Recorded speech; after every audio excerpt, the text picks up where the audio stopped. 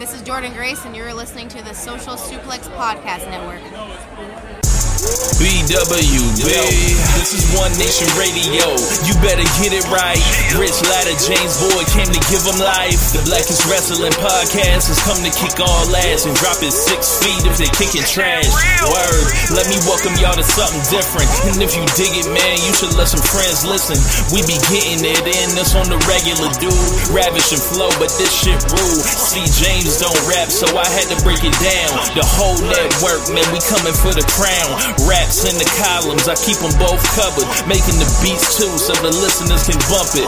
Hit us with the rating, yeah, I'm saying it's a 5. Before you hit it, talk, bob your head side to side. It's One Nation Radio, and this is the beginning. It's Rich, and I'm here with James. It's time to listen to One Nation. We got to unleash the power of the pyramid. This is Mike Sempervive from WrestlingObserver.com. Check me out on Wrestling Observer Live every day. And also check out your boys, Rich and James, on One Nation Radio. This is Kenny Omega. We're listening to One Nation Radio. Check it out, guys. These guys know what's up. Big Kenny Omega fans, that's all that counts to me. Goodbye and good night.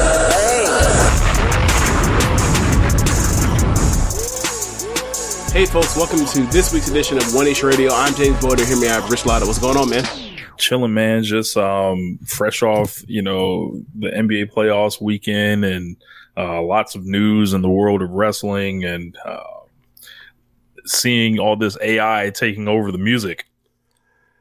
Yeah, that's been a thing. And, you knew it was coming.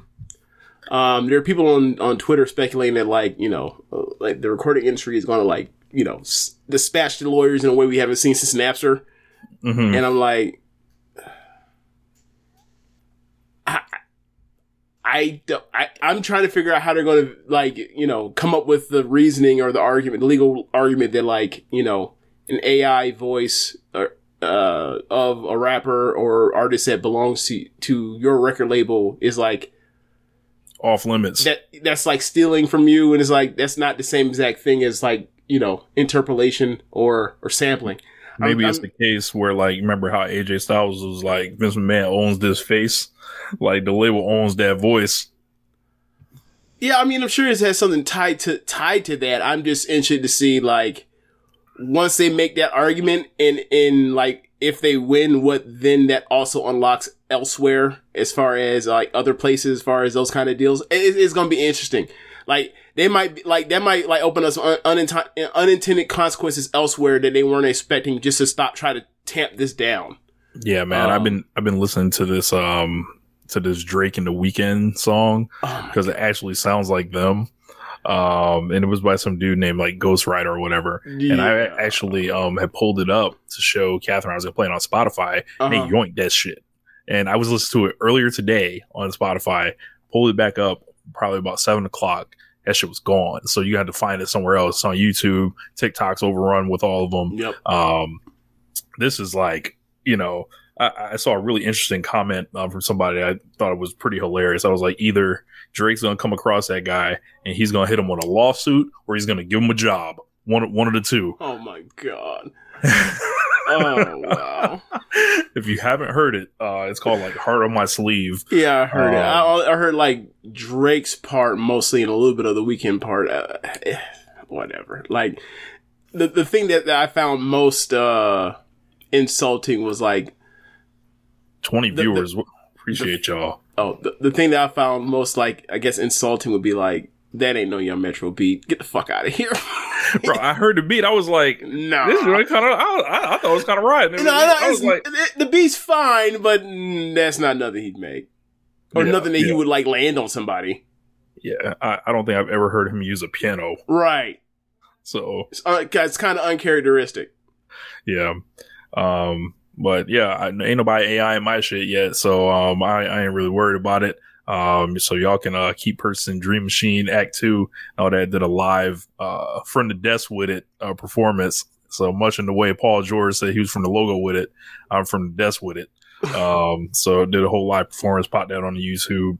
Did a video chopping up Anita Baker, Caught Up in the Rapture of Love. That is going pretty crazy. Black Saber Jr., the AI O&R show is going to be crazy. Once we figure that out, we ain't even got to show up on Mondays. We can just be like, yep, we just gonna run this shit and then turn the video off and let it go. What do y'all in the comments think the AI O&R show would be like? Oh man, that's gonna be wild. Because there's enough audio of James and I on the internet. I'm sure somebody could link up an O&R bot.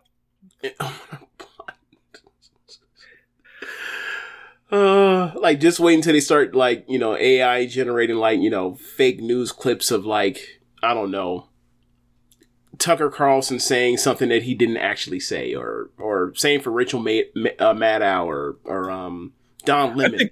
I think that's already here. Yeah, but it's easy. It's still not sophisticated enough to not be able to spot just after 5 seconds that it's fake. Adam, the ones where it's the O&R bot burying Cody.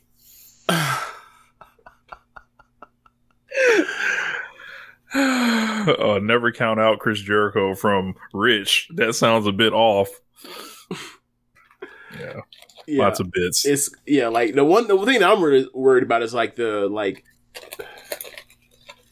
somehow somebody gets a hold of somebody's news feed, and then some broadcast channel's news feed or TV feed, and then pumps in a fake presidential address, the address of nation, and it's fake Biden or fake whoever in the Oval Office, and it's real, and it's saying something that's not actually true. It's gonna happen, and then the real thing is what'll really get everybody, and I talked to you about this off air, but we'll get people kind of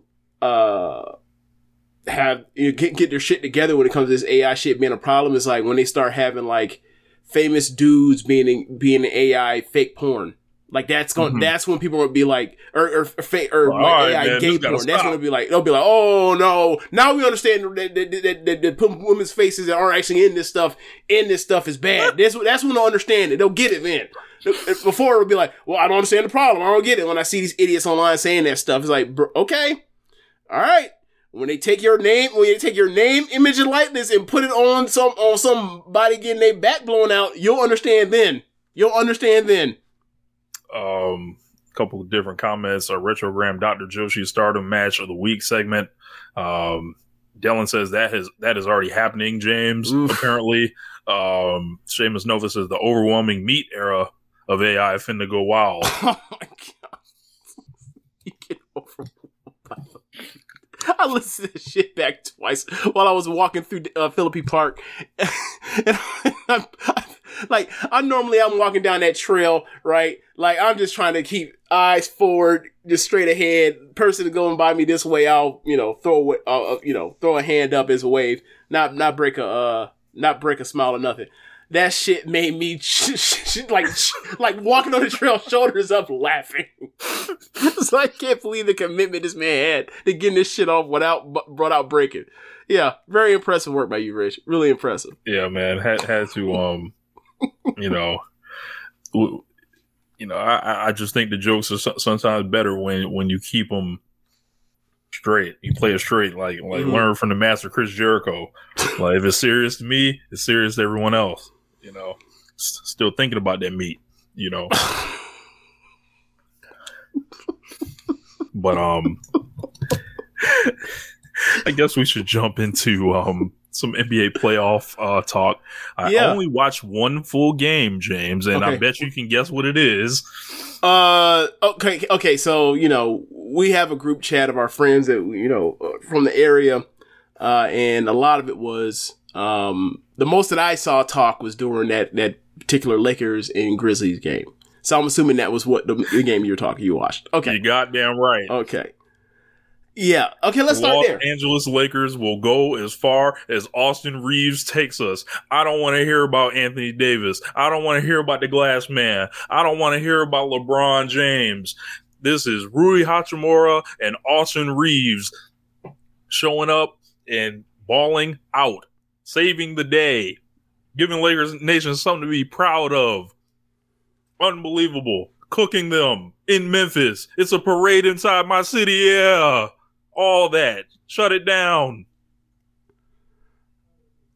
You got more? I mean, I ain't really seen shooting in Memphis like that. Like, don't do this. Don't do this. Don't do this. Do not make a Martin Luther King Jr. assassination joke. Don't do that. You stop right now. Stop it. Austin ain't went this crazy, since WrestleMania 17, apparently. So, my man, Rui Hachimura representing Nihon out there. Yeah.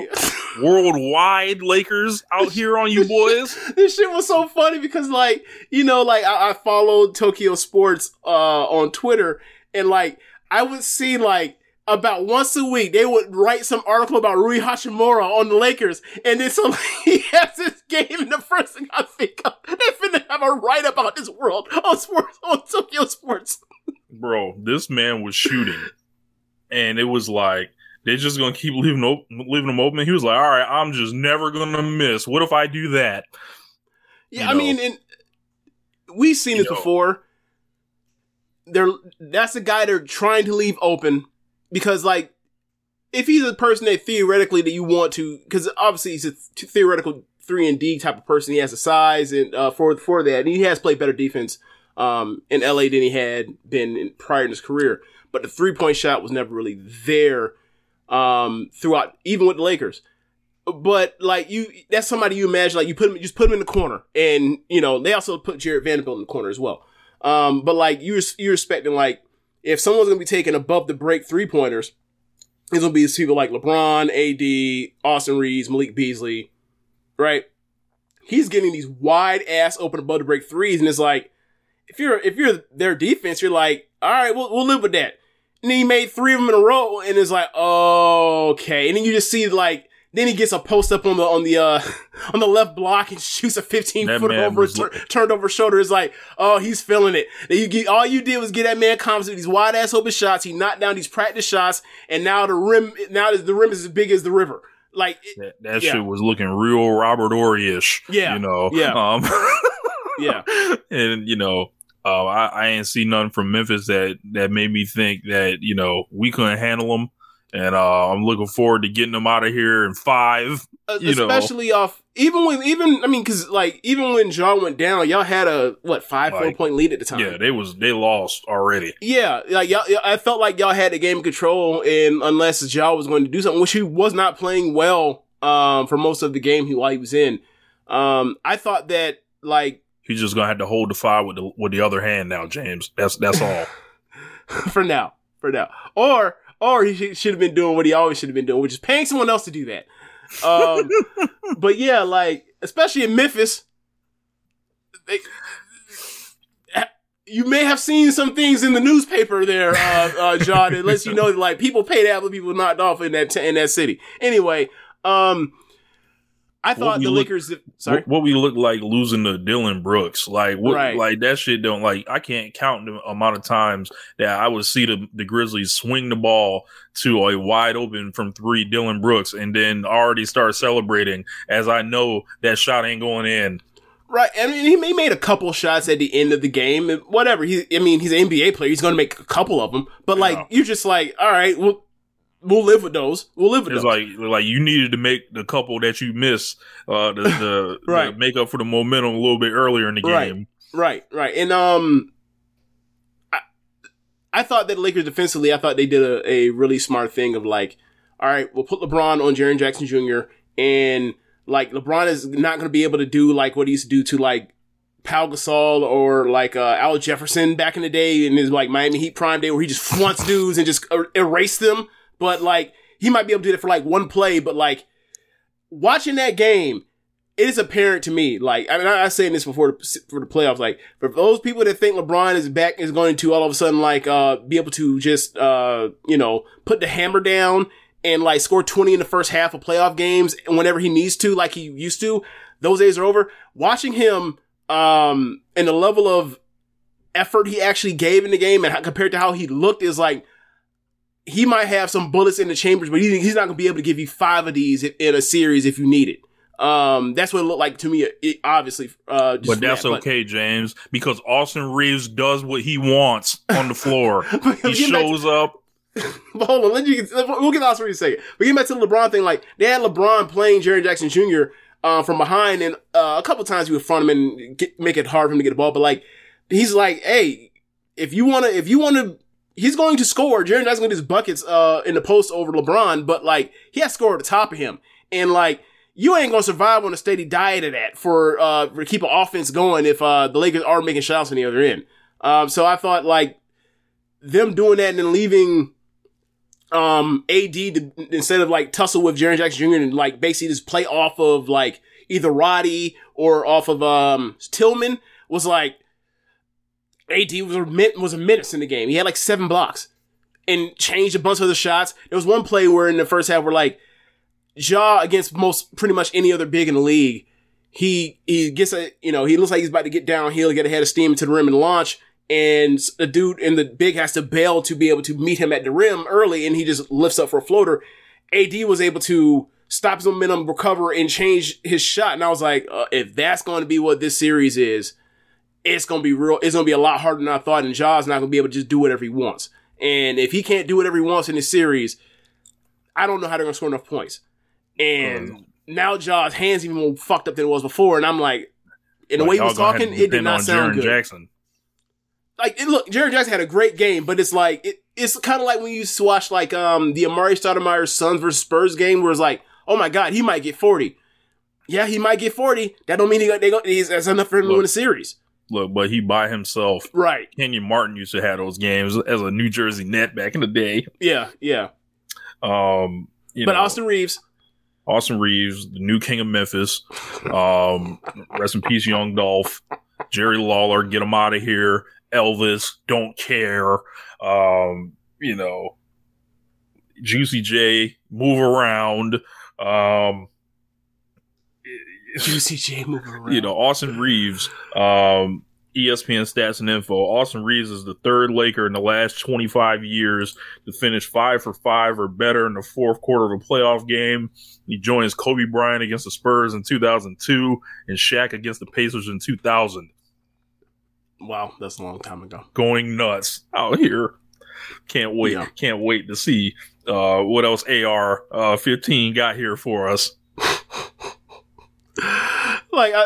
Okay, so what was your favorite Austin Reeves nickname? I'm with AR-15 personally. Okay, because I saw Hillbilly Kobe and I fucking howled. Yeah, that's the thing. I saw someone, and then I sent the other one, like someone called him Cream Abdul-Jabbar. Yes.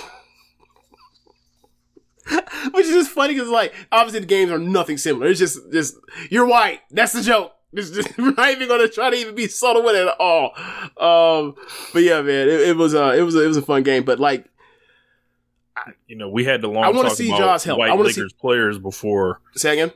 So we had the long talk about white Lakers players. Before. Did we have them on air? I don't think it was on air, but we pretty much determined it's like either you a fucking star or you're a bum. Like there's no in between in the Los Angeles Lakers. Like. Yeah, that was like at the trade deadline when like they were thinking like they thought they might be able to get Bogdanovich out of Detroit, and it was like I was like, hey, bro, when was the last time Lakers had like an offensive dude that can give you work on offense? And you were like, that's not what the Los Angeles Lakers do. That's not the brand. Like, not since Gil Goodrich. Pau Gasol, totally different thing, right? Who else? Jesus. Vladi, that's a similar thing to like a whole different thing. It's big men. That's not the same thing at all. Right, like we're not running no guards out here that's about to light it up. As role players or stars. Like Jerry West, Gail Goodrich, shit like that. But so, do you have any more thoughts of the game, or you move on to other stuff that interests you throughout the weekend? Man, I want nothing more than to beat the Memphis Grizzlies. I don't care about anything else. We haven't talked about that on the show because we didn't even talk about Ja when Ja got in. It was like that one week where he was like, "Oh my god, what the hell's going on?" We didn't talk about him that way. Early in the season, Rich had said to me, hey, bro, I don't like Dylan Brooks. And I was like, Rich, I had to watch him in the playoff have these terrible possessions that I thought were like just waste and turnovers that were just banked off the rim against Minnesota, and I've never liked him ever since then. And I was like, what a coincidence. I don't like him. And then he broke Gary Payton the second elbow, and I was like, I definitely don't like this fucking guy. And then like he starts talking more, he's doing all this stuff, and it's like, bro, this happened before all the talking too. Like, yeah. And the thing, like, I just fundamentally do not like guys that do this kind of talking when they are not the ones that have to cash the checks for their teams to win. Like, there's a reason why I have my issues with Draymond over the years. Draymond's in a whole different stratosphere of player than Dylan Brooks ever will be. But you get my point. It's like, all this shit you talking, this shit is on Klay Thompson and is on Kevin Durant and it is on Steph Curry. It's not on you if they lose. Like, people like, he got suspended for doing that for kicking people in the nuts all playoffs or whatever else, and then missed one of them games, and then they end up, losing that series and 73-win series. What do we talk about? Steph got locked up by Kevin Love at the 3-point line. Like, that's people don't even talk about Draymond sabotaging a 73-win season. They talk about Steph Curry, right? So it's like, this is why I don't like that kind of shit. Cause like, when people talk about like who won, when, and or whatever else, like, Draymond Green's legacy isn't being brought to the discussion. It's Steph fucking Curry's. That's why I don't like that shit. Like, that's when like, back in 95 when Dennis Rodman was out sabotaging fucking David Robinson in that West Conference Finals. Like, that's shit I don't like. I do not like that kind of shit. I know I'm sounding like Chief Keef, but whatever. I hate that shit so much. I do not want Dylan Brooks to prosper in this, and by the whole team by proxy. Like, you don't get to win this year, not this year. No, right. And also, we peeped this early, like in the year, like there are a few teams, and it's been a while since we kind of had this where like there's like 3 or 4 teams in one conference where like everybody fucking hates them. Like in 2014, before the Warriors ever won anything, it was like the Warriors, the Clippers, and the Rockets. Everybody hated all 3 of them. And then like this year, like, and then none of them ever won shit. And it's like, okay, so now we're at the point now where we had like, we had Memphis that was talking shit. You had, who else? There were 2 other teams in the West. Say again? I think the Pelicans. I can't remember. I have to go back to the time. I have to pull it up in the chat, but like, it was like time where like, there were 3 teams that were all doing a bunch of this. And it was like, hey man, y'all ain't won nothing. Like, I'm not trying to be rude or anything, but like people will remember. You gotta shut the fuck up, like. Right? People will remember like that. We find in the West shit. Like, okay, all right. Don't get your ass bounced out the first round. And I love John. I've told you this before. Like, if I was 18 or 17 or whatever else, I'd probably have 3 different John Morant jerseys. He'd be my favorite player in the league. But this is the shit you want to bring upon yourself. You didn't have to say none of this stuff at all. I guess I'm a cranky old man. He's going on the other side. Well, yeah, of course. Like he's pulling straps out on kids. Yeah, like and suing them and shit, like counter suing them. Like that's just not honorable. Like that's just lame. That's just lame. It's just super lame. Suns and Clippers. Russell Westbrook. All the heart in the world. Love to see it. Another for the corpse of Chris Paul. Add that to what he got going on. It's funny. He actually shot a better shooting percentage from the field than Westbrook did in that game. Look, of course, Chris Paul shot a better percentage. That's his thing. No. I mean, like the part where it's like, yeah, this dude actually like made more shots. Look, like you can say what you want to, but yeah, that's his thing. Percentages, PER, efficiency, all that. And then I get your joke, but when you out here and you make 3 of 19, I'm not really going for you're doing so great. It's especially when like people were talking about it like as like this, almost like it was like a vindication of Westbrook's last 2 years. When it's like, bro, it's not even the last 2 years. He hasn't been out the first round since 2016. No, he has. They won the series in the bubble. Oh yeah, that's right. You're right. So he's passed one, and then he got sent home in 5 against the Lakers. You're right. Yep. Yeah, he's won one playoff series since 2016. But I was very happy to see Russ get all the love at the end. I didn't see this whole game, so you probably take this one. Yeah, like at the beginning of the game, he was like in a rover type of thing where he was slacking off of whoever was defending him, and he was playing with that was the best defensive game I've ever seen him play. And he had 2 crucial offensive rebounds at the end of the game that swung the game flat out. Like he played awfully, and I thought that he was gonna. There was a time when he subbed in directly for Kawhi, and I was like, this is gonna cost him the game. Like he shouldn't be back in this game. He ended up coming around with those 2 great offensive rebounds. He got lucky by not getting called for the foul by fouling Booker on the wrist, but whatever, referee angle, you know how that is. Sometimes you get the call, sometimes you don't, based on the refs. We ain't giving Devin Booker no respect out here. What has he earned in this league? Well, I mean, it's a foul, but he missed a call. He missed a call. Is what it is. It's the playoffs. He missed a call, and then Westbrook was able to play through still had the wherewithal, while fouling him, knowing he fouled him, and still playing through it to get the ball, and then catch it, and while he's going to bounce it off of Booker. Great play. He got away with one, but great play. That happens all the time. Refs don't get all the calls, as we know in the playoffs.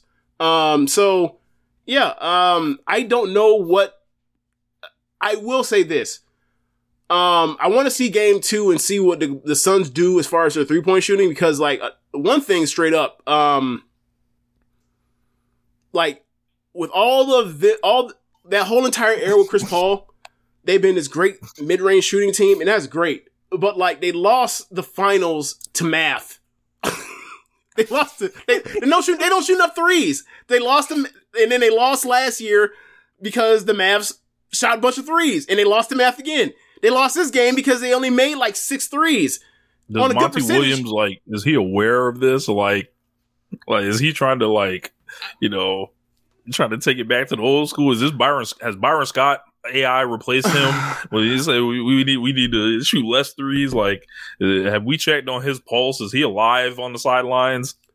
Well, one thing I've thought is his offense is so good, and he does make adjustments throughout the game, but the adjustments are to get good shots in the spots that his players prefer, which is more mid range. But it's that's cool. You're losing the math, and you watch that game, and it's they were behind because Durant started very slow with the heckling from Westbrook, and then he was able to adjust. But after that, the Clippers were outplayed after that stretch.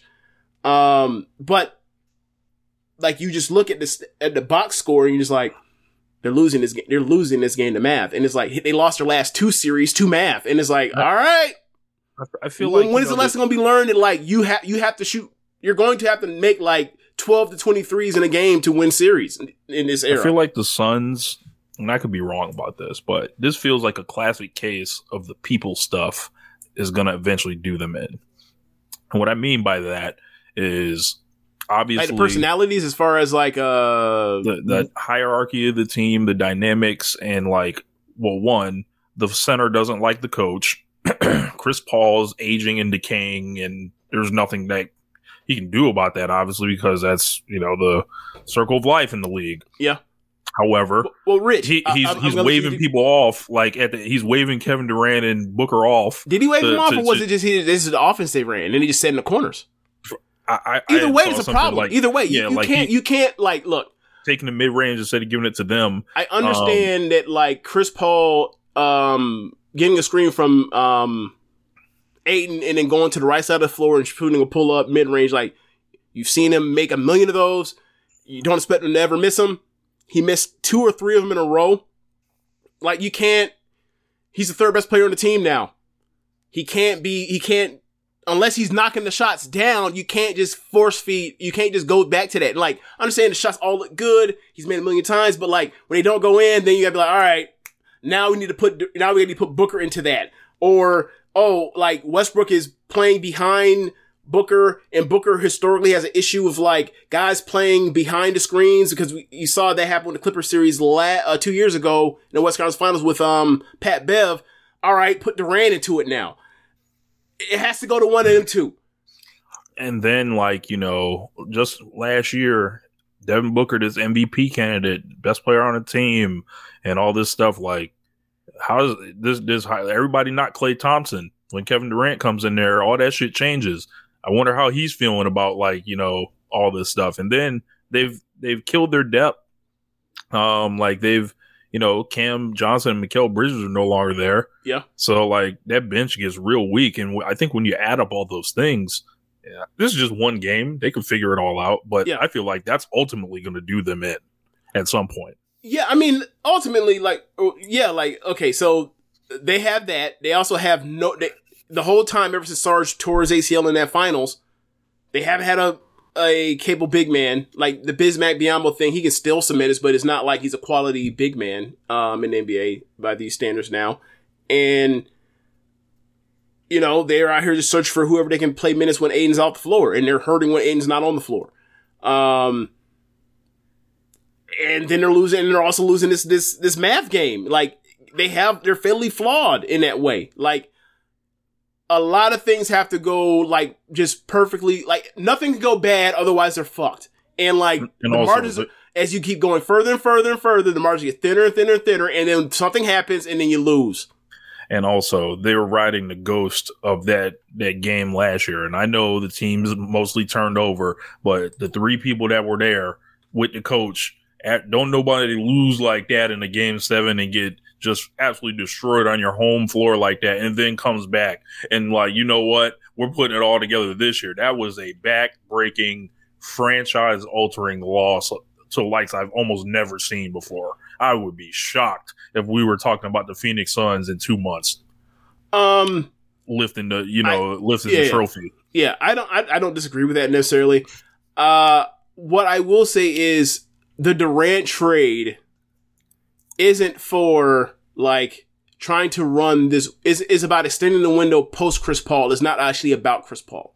So, like, that was always what the trade was about. It was about, like, Durant and Booker moving forward, and if they can do it while Chris is still there, great. If not, then we'll figure it out what to do with his cap space once he's off the books and we moved on from him and he's retired or whatever else. So, yeah, like, this nucleus will change. Like, this might be Chris Paul's last year there. Who knows? Because there were, you know, people talking about, like, he was floated around, like, throughout from the off season last year until now trade about deadline. being traded. Yeah. Aside from that, I don't really know anything else that was, like, worth going into discussion. Oh, about. I mean, hey man, you would have loved Saturday's game between Kings and Warriors in Sacramento. Oh yeah, unless you have PTSD because you hate the Kings, but outside of that, like, I do hate the Kings. I know, yeah, but like, how was that arena though? I did miss that crowd. Was it like back in the day? No, because there were no stupid fucking cowbells. Cowbells, okay. So it's not the same, but it's still like I remember when this place used to be fucking rocking, right? Like, and like didn't have the annoying cowbells, and they were wearing like the all white shirts, and it was cool. I remember when that shit was silent too in Game 7. When Stojakovic was shooting them air balls. Chris Paul getting the ball over time in Game 7, and he out here getting the ball in the fucking elbow and never turning to face the rim. Yeah, you know that we got the home court advantage. We're not losing to them. Oh, we lost. We play hard for Game 7 in our building. We're gonna win. Yeah. All right. Yeah, Black Saber said there were a few Cowboys. That's true. There were a few, but it's not the same thing. And like one thing I will say is interesting was like seeing like the open and seeing like the crowd, because it was a lot like the way it was overflowed and crowded. It was almost like the Toronto Jurassic Park, like, you know, people outside watching the game type of thing. Mm-hmm. And like there were so many like Jason Williams jerseys and like Chris Webber jerseys and whatever. And I was like, damn, bro, I don't see a single DeMarcus Cousins jersey. What the fuck? Oh, man, a loser. Why? But it's like, but that's also the best player on your team for like in the last decade. So you'd be like, you imagine you see some, but it's like, nah, we're pulling these shits out from 04. Yeah, From bro. 02. That man's Jason unloved. Williams from 01. 55. Yeah. Like when I saw that 55, like I saw the Weber jersey, right? I saw a Weber jersey. Okay.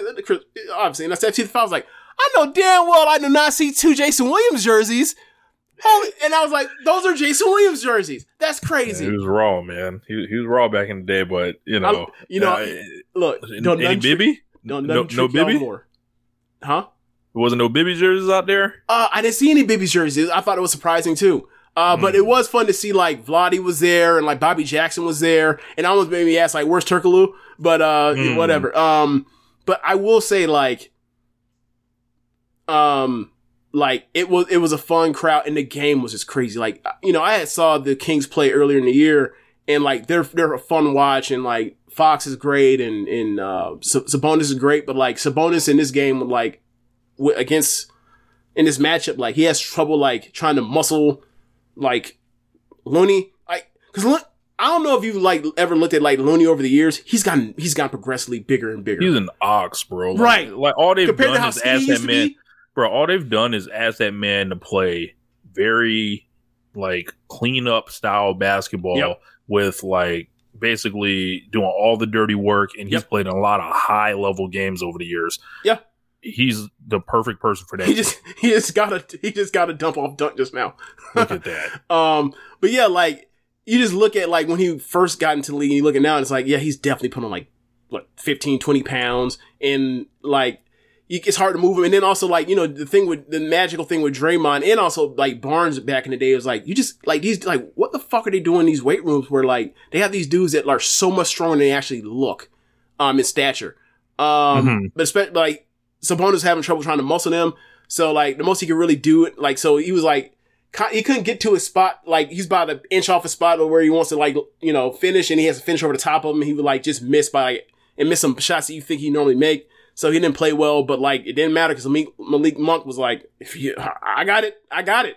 And they were having trouble guarding Malik Monk, and they have not a single solitary soul that can stay in front of De'Aaron Fox. Not Wiggins, not Gary Payton Jr. And I was like, if Gary Payton Jr. can't guard him, like this, like the whole, like he scored 30 or damn near 40 or whatever else, like that might be like every other game thing in this series. Cause like he did play like about as perfect as he can play, but like it was like you just can't, fundamentally they can't stay in front of him. Yeah. Even without a screen. Well, I guess from there Steph was fucking awesome in that game. Like, yeah. I thought Steph, do you see the shot he got to try to tie it up? No. Bro. He caught the ball 1 foot, 1 hand. I thought it was going in. He missed. From 3. I thought it was going in. I mean, of course we thought it was going in. It's Steph Curry. But no. I mean, it looked good come out of his hand, though. But it was a 1 foot, 1-hander. Like, he shot like a fucking floater. He shot a 3-point like a floater. I thought it was going in, Rich. Steph. Yeah, man, like... So what I will say is like I would very much suggest you like watch this series because it's going to be just up and down ping-ponging. Just up and down. Like there were stretches in the game where they were just like probably like the shot clock for like up and down on both ways like 4 times. If the shot clock probably never got below like 15 for like basically 8 straight possessions. It was fun as hell. So yeah, if you get a chance, watch that series. Yeah, man. I guess we should move forward though into the world of pro wrestling. So this news kind of comes in kind of conjunction with the imminent return of CM Punk to AEW and rumors about a Saturday show for AEW. I don't know if it's TNT or TBS or anything like that, but Andy is like very involved in this, and they were told that CM Punk would be back, and there's the idea of like some type of like soft brand split or like keeping people away from people. Nothing's been settled amongst these people yet.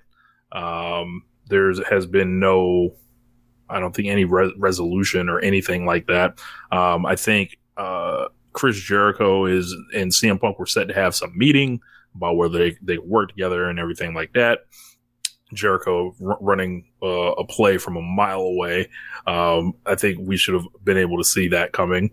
I think, in some group chats, I had said Punk should just come in and work with Jericho and he can do all the shoot interviews and shit he wants.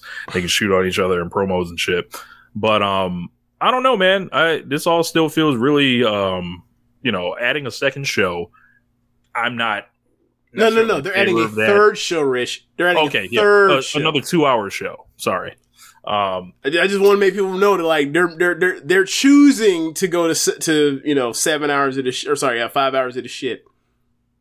Yeah, like there was a lot of stuff on Twitter this past week with Brandon Cutler dunking on or retweeting some article about from Deadspin where CM Punk's gaslighting AEW. There was it seems to still be like just a lot of like unresolved bad energy beyond all this. And what did he do with his account after like people basically read what he said? I think he just deleted the tweet. Okay, I didn't know if he went like private or what happened, or if he, I don't know what happened. Yeah, I just know he did something with the tweet. Yeah, or something with the account.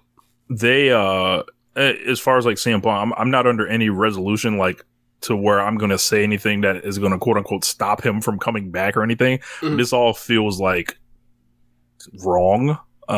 This all kind of feels like what is going on here? Like, and then, you add in the combo of Dax Harwood, and all his, podcast stuff with, publicly campaigning for, CM Punk and the Elite and, FTR to have this big 6-man tag match and everything like that. And it's like Dave talked about it, the idea of like doing all the PR stuff with this and putting this match out in public, and it's like a Machiavellian play to kind of swing public perception. And I think it's working to an extent. And it's like, hey, the Elite don't want to work with you guys. If I'm the Elite, I don't think I give you the satisfaction, and I don't blame them for not wanting to work with him. I didn't hear that people wanted the traction of doing it outside of, it's a good program because obviously people know what happened and it, controversy breeds cash, that sort of thing. I never really thought people were like really clamoring for it in that way. But okay. I never thought Punk wasn't coming back. Rich, will you vouch for that? I always thought he was coming back, right? You thought he was coming back or wasn't? I always thought he was coming back. I was always saying like, bro, Tony Khan wants this dude back. That's why he's not talking about this. Because if he didn't want him back, he would just like, all right, we're done.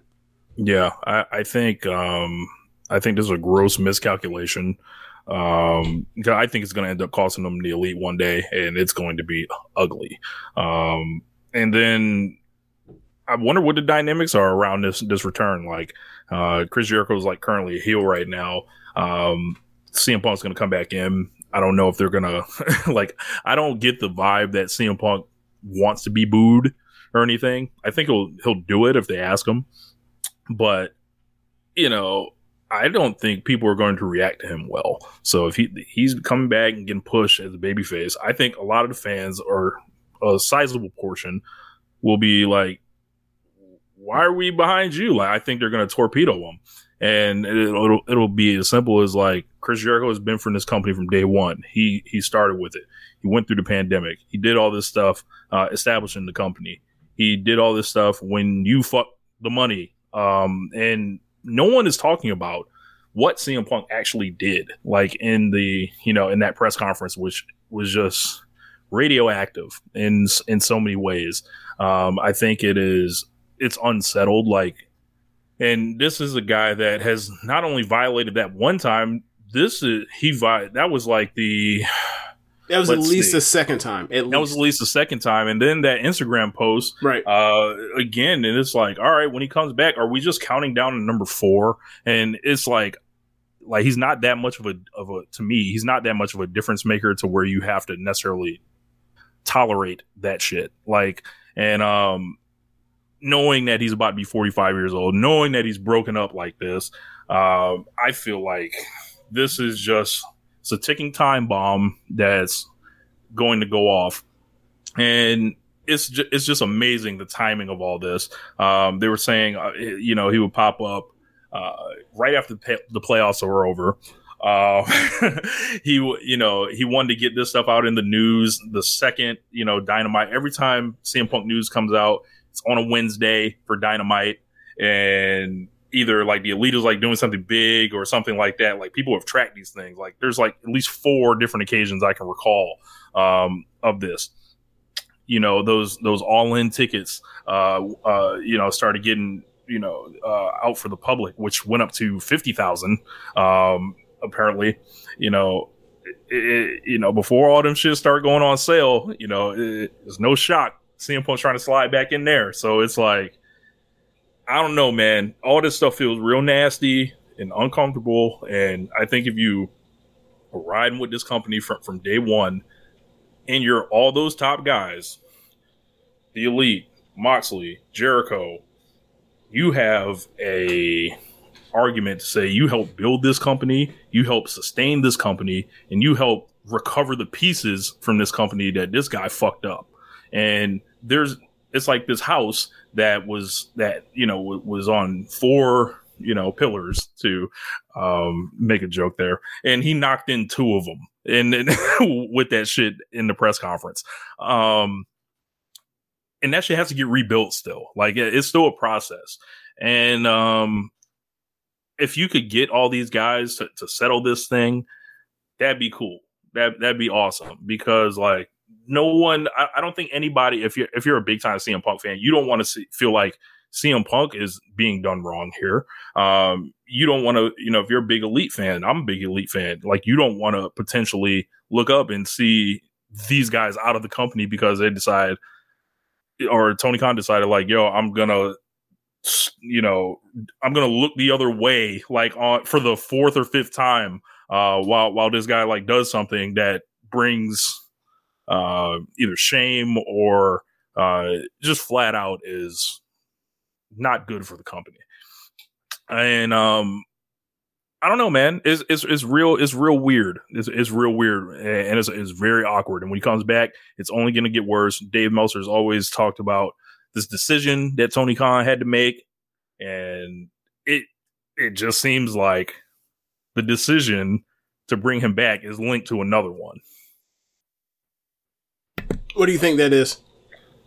It's like, I feel like you're going to have to pick between the Elite and him. And then the Elite is not just like, I think it has gone understated Hangman Page's role in all this, because he's not the only, or those other 3 guys are not the only people with contracts. I think Hangman's, is kind of like all in that same thing too. The Elite are gone, like your Kenny Omega and Young Bucks and stuff like that.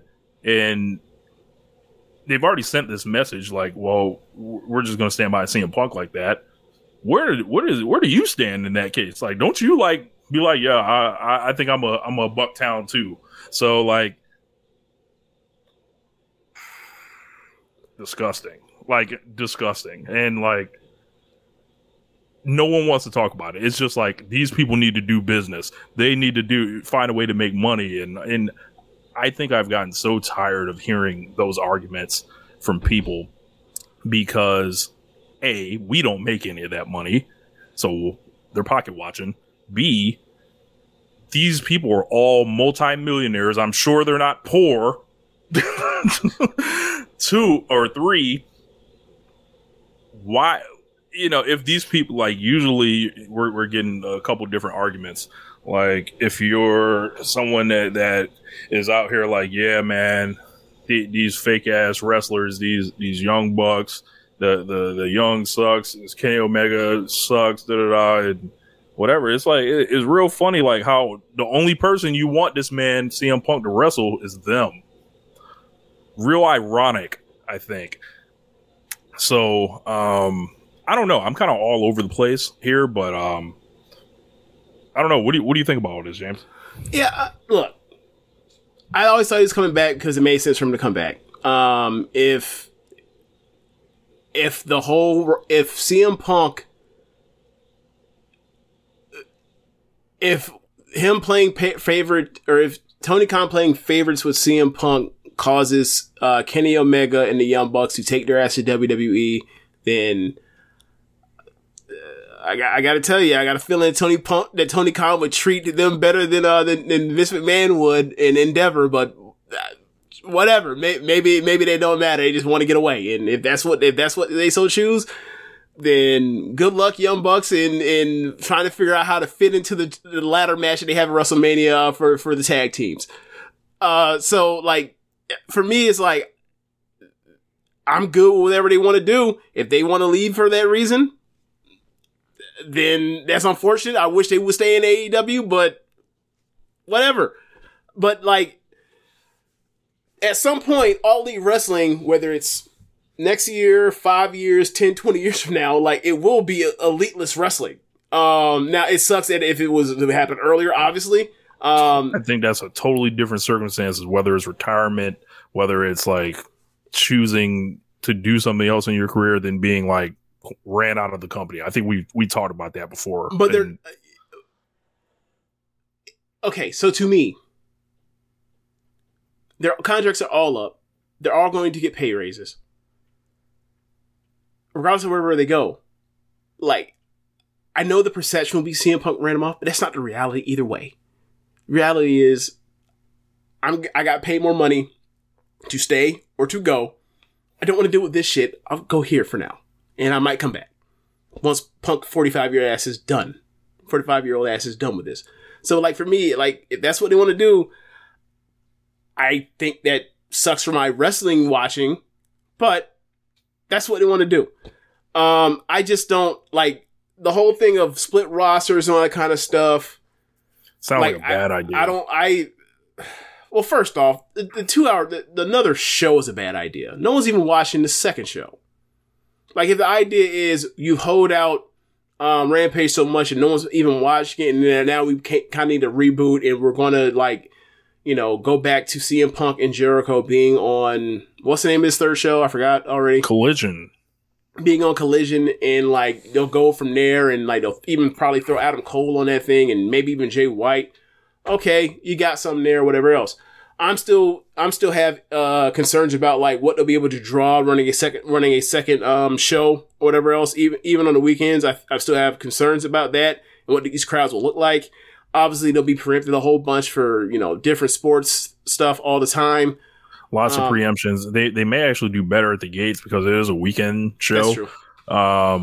However, the TV business, where this business actually matters, that they'll be preempted like crazy by the NBA, by WWE once a month, by UFC, or in competition with them, the NBA playoffs, any other playoff, like Saturday NFL stuff. Like, it seems like college football. Good God. It seems like Saturdays is a big ask, and kind of, but look, one thing I will say for all the people that were, you know, dooming and glooming about Warner Brothers Discovery, I think they got to shut the fuck up though, right? It's over now. Yeah. So now this is a topic of conversation as opposed to the doom and gloom of, oh my God, they're not getting another deal. They're getting another fucking TV show. Yeah. They're getting another one. And like Warner's behind this. It's not like, right. You know, and I think we should squash some stuff. It wasn't like, hey, can you create us another show for CM Punk to like keep him? That I don't think happened. No. I think what happened was Warner was like, yo, we'd like to get you guys are doing so well. You know, let's see, you know, you guys think you can give us some more? And then, you know, Tony Khan, like many other promoters before him, was like, great, this also can help me solve my locker room issue too. Well, yeah, he was like that, but he was like, I'll take the extra money, the extra hours or whatever. Yeah. And then he was like, well, like you said, this can help, you know, solve whatever locker room issue there is. One thing I will say, Ring of Honor, Honor Club, Like, makes it kind of is it a reason for this to exist anymore now? Yeah, it makes it kind of like they're doing cool things. I think would it be crazy if they just like, obviously it's AEW still, whatever else, you're going to have, you know, certain champions on there, whatever else, but like, would people bat an eye given how many different titles they've had defended from different promotions in AEW? Would people like freak out if like most of the belts, the Ring of Honor belts, were defended just on Saturday AEW show? Like, will people freak out over that? I think people have PTSD over the letters ROH. But I mean, like, in good faith, not like the stupid, like, the bullshit that, like, you know, Bischoff is doing, was like, oh my God, the TBS title is being, you know, defended on TNT. And it's like, motherfucker, you had Kensuke Sasaki win the fucking US title from WCW in Sumo Hall. I'm sorry. What's the problem? You the trendsetter. We following your footsteps. Yeah. Look, they've got, I think ROH has their own kind of thing going on. Like, Shibata's a regular there. Vikingo's almost a semi-regular. Right. Claudio's over there. Athena's doing great work. Lucha Bros are tag champions. Lucha Bros are tag team champions. So it's like, there's a reason for it, you know, because you got so many wrestlers, and I don't know. It seems like, you know, they've made it to this point, and maybe they've made it to this point where, and we've got to allow them to kind of stretch their wings with it, rather than be like, nah, you can't have another show. Because like, no one would tell WWE they couldn't have another show. They have 3 on television every week, you know, regardless of if one's a developmental or not. They send people to that show to work on that show all the time. Yeah. So like Raw, SmackDown, and NXT, you know, if it's ROH or, if it's Rampage for an hour, if there's a 2-hour Saturday show, I think it's on them to get creative enough to fill it and like to make it worthwhile. You got a lot you can do with that Rampage hour. You can turn that into, you know, you can have the women like hold that thing down if you want. Like, people that you can use one of these shows as like a vignette building show. You already know you're not under pressure on Friday nights to really like deliver big ratings or anything like that. So it's like, also, didn't they do a good rating this past week? They did a great rating this past week. I heard that show wasn't good. I didn't see it. But they had, I think it was a 0.21, and I think they did like 631,000. So, I don't know. That sounds like the best rating they've done in a while. Yeah. So that lead in kind of helped. But you know, I heard there was like 10 minutes of commercials before the show started. So, you know, who knows how effective that lead in was. But, as far as like, you know, I hope it gets settled one way or another. I think CM Punk should publicly apologize, you know, for that press conference. Because to me, that's the issue. Like, niggas fight all the time. You know, it's unfortunate that, you know, they went through that, and they're probably, all of them will never forget it. It will never be right or whatever, right? But the damage that he did publicly to the company that people are refusing to acknowledge for whatever reason, and also saying that he doesn't need to say anything about it. And it's like, well, I feel like we're back at square one here. Like, well, I mean, people are saying that are being disingenuous. Like, right? Like, even while I'm saying, like, hey, man, this isn't the shit that gets someone sent out. That's the level of star he is, and the promotion he's in. Like, there is a thing where, like, hey, if you fuck up in public, you gotta apologize for it in public as well. That's PR 101. Look, and this man lives by that mantra, James. Oh, yeah. You know, the apology must be as loud as the disrespect, you know, a man once said. So, you know, is this me being an elite fan that wants a pound of flesh? Well, maybe a little bit. You know, I ain't gonna cap. But it's like, but it's also just flat out just it's like the reality of wrong, like how to handle this. Yeah. Like, it's wrong. No one would act like this. Like it just be cool, you know? At minimum, he was unprofessional as fuck. At minimum. So it's like, hey, you hurt the promotion, you hurt the company that you were working for. How about you, like, bring your ass back on screen and apologize for hurting the promotion that you work for? You asshole. They don't like, have to it's do very it even simple. on the television show. They can upload a video to YouTube for all I care. Just like they uploaded the Scrum to YouTube. Do that. Like, that's... Play it on Dark Elevation. Who gives a fuck? Like... Nah, he has to... Look, because here's the thing. There's going to be a time he gets a microphone, and people want to hear what he has to say. For that first promo, at the very least. That needs to be the time when he says it. Not on YouTube. When he's on TV again, he has a microphone in his hand. He has to address why he's been, or what's been going on since he's been gone, and the injury, and, you know, like, the title situation that he left out of, and why he's not going after that title again, and all the other stuff. So, like, should he get a 2-month suspension too, James? Should he get a 2-month suspension too when he's cleared? Now, we just saw, who was it, just recently just got a 30-game NBA suspension for some type of domestic assault, and like 20 of the games were already served. He basically got time served. Like, I want to see the CM Punk suspension, and it should be time served. That would be the best, because it's like, oh yeah, he spent the whole time.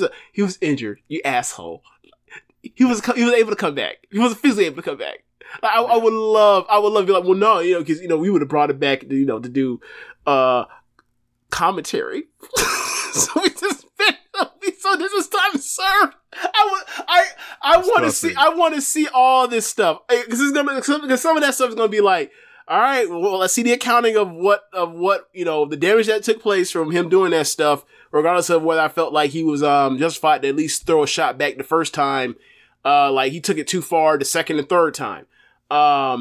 But like, yeah, like, I want to see like what this all is, and like what he's gonna be able to get away with, and how people are going to lose their minds and discourse past that. But the main thing is, like, not lose it, is like, hey, he fucked up. He should have to come and apologize.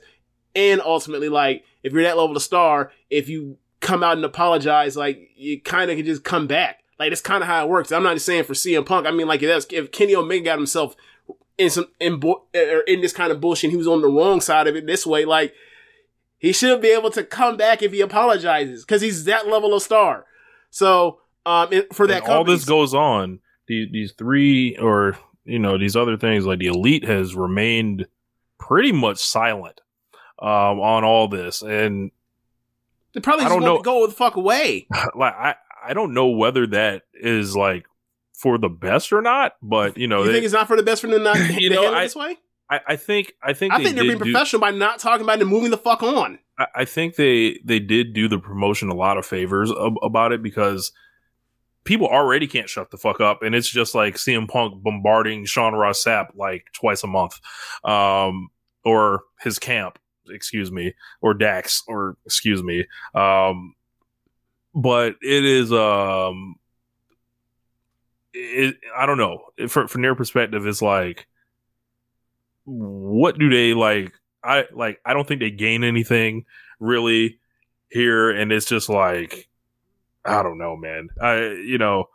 It is interesting though. The way Dax Harwood is again left out in the cold, trying to campaign publicly for this match and all this shit, when like the Elite versus the Blackpool Combat Club is like set to like dominate the summer, and it's largely going to be the same outline of a program, likely with better matches, more draws across the board, like that, and people that sell tickets, you know, to the arenas and shit like that across the board on both sides. Well, yeah, on one side you have, you know, two gigantic draws in Danielson or two big draws for the company in Danielson and Moxley, and then on the other end you just have CM Punk. Like, now I will give, but the thing with like Dax is not a next level worker. Like, we see everything he's trying to do, and that's why like it doesn't work, and that's why people are always like, hey man, like, he knock it the fuck off, and it's like, nah man, we're really weighing our options. We might go back to WWE. We might leave. And it's like, no, we didn't believe you at all. Don't believe you. No one fell for that for a second. And that's how he's getting, you know, back and forth with Meltzer. Alvarez. Yeah. And Alvarez, where it's like, bro, like, the play you are trying to work people on, like, everybody sees that as transparent, like, this is what you're trying to do. Like, you're not you're not doing 4D chess. Like, you're doing like the regular, you're doing the basic ass 2D. Like, this isn't Metal Gear. Like, what you're doing is fucking Street Fighter 2, not even Turbo, just the original Street Fighter 2 out the box. And look, they're great at what they're doing, right? But it's like, nah, man, this ain't the 80s where people are just gonna, oh my God. No. So like him campaign for that thing is like, it's fucking transparent. It's very similar to like me being able to spot out them winning the belts back, and then like they're gonna eventually have an acclaim match where they get their win back. Reach of desperation, don't it? But the thing is, like, but that's what we're saying is like, look, bro, it's obviously what you're trying to do. Like, you want to be in a big match because like you are trying to get yourself to that level of draw to where if you have enough big matches, you do become a draw eventually, right? And I'm wrong, they have great matches, but they just have like, as far as a draw, like to where they're on the level of like rivaling the Young Bucks' draws for the company, they're not that. Matches with them in this position will help do nothing but help them get to that. And we see that's why you want the match. Like, you're not, you know what? And you're not like, faking anybody out here. You want the political positioning, like you want the, you know, the protection that aligning yourself. Let's be real. Publicly and privately. They want a main event of pay-per-view for once. Yeah. Don't knock them. Everybody should aspire for that. But everybody should aspire for that. But also, like, there's ways to do it with honor. There's ways to do it to where you don't look like a clown, where you don't come off here like the lamest man in the world. You know. It is a way to do without being like, hey, bro, like, when we look back on time, bro, we'll be like, hey, man, this is about CM Punk and not you, and not y'all at all. Y'all are his friend. That's nice. This is Dylan this is really, really like, you know, this is really some Shawn Michaels friend type of shit. Look, awesome. You know, they have awesome matches, whatever. Like, I you know, if they have a good match or something, I'll come on here and tell you. I'll sing their praises or whatever. I put I want to say their first match. I think I put it at like my number 8 match last year, some shit like that. Against FTR Briscoe's one. Yeah. Super. I thought that was the best one of the 3, but you know, the patience that I have for Dax and his entire brand of social media and how he conducts himself with his podcast. And to be fair to him, I came across a couple of the clips. A lot of the things are written aren't exactly what he says. Like, you know, in the headlines that come out, they just look way worse because the topics he's broaching. And it's like, he's done all this shit where, you know, if you look at a Dax Harwood, right, and you see his career, right, he's been around through NXT. Yep. You know, when there's that Full Sail, like, he was like kind of like an enhancement guy. Then they got, you know, the gimmick, the Revival. They had a run there. They kind of ascended to kind of star level in NXT. And then, you know, they were working the WWE main roster for a while, won the belts a couple times, and, you know, they don't really care about the belts or anything there, but they had lots of, like, you know, house show matches that people would talk about with, like, American Alpha or Rude and Gable and shit like that. And of course they've got the Raw 25 thing and all the people that they come across with that. They've got the jump to AEW. They've got the, you know, the initial arrival to AEW. They got some of the matches that they had that are kind of in the past in AEW, but, like, it seems like he speed ran his whole career, essentially, in this short time he's had this show. And I'm only hearing it from afar because I don't listen to the show. But what it seems like, perception-wise, he speed ran a lot of this shit, and now he's just, you know, this is a CM Punk propaganda wing in certain cases, and then it's a Dax Harwood in the state of professional wrestling. Like, it's like, bro, when I saw that, I'm like, your podcast is done now. Like, why do I want to hear you talk about the current state of professional wrestling and then people you're actively working with and knowing the damage that could cause as far as, like, working with people in the way people run with anything regarding this promotion. We talked about it several times. People will believe anything about AEW when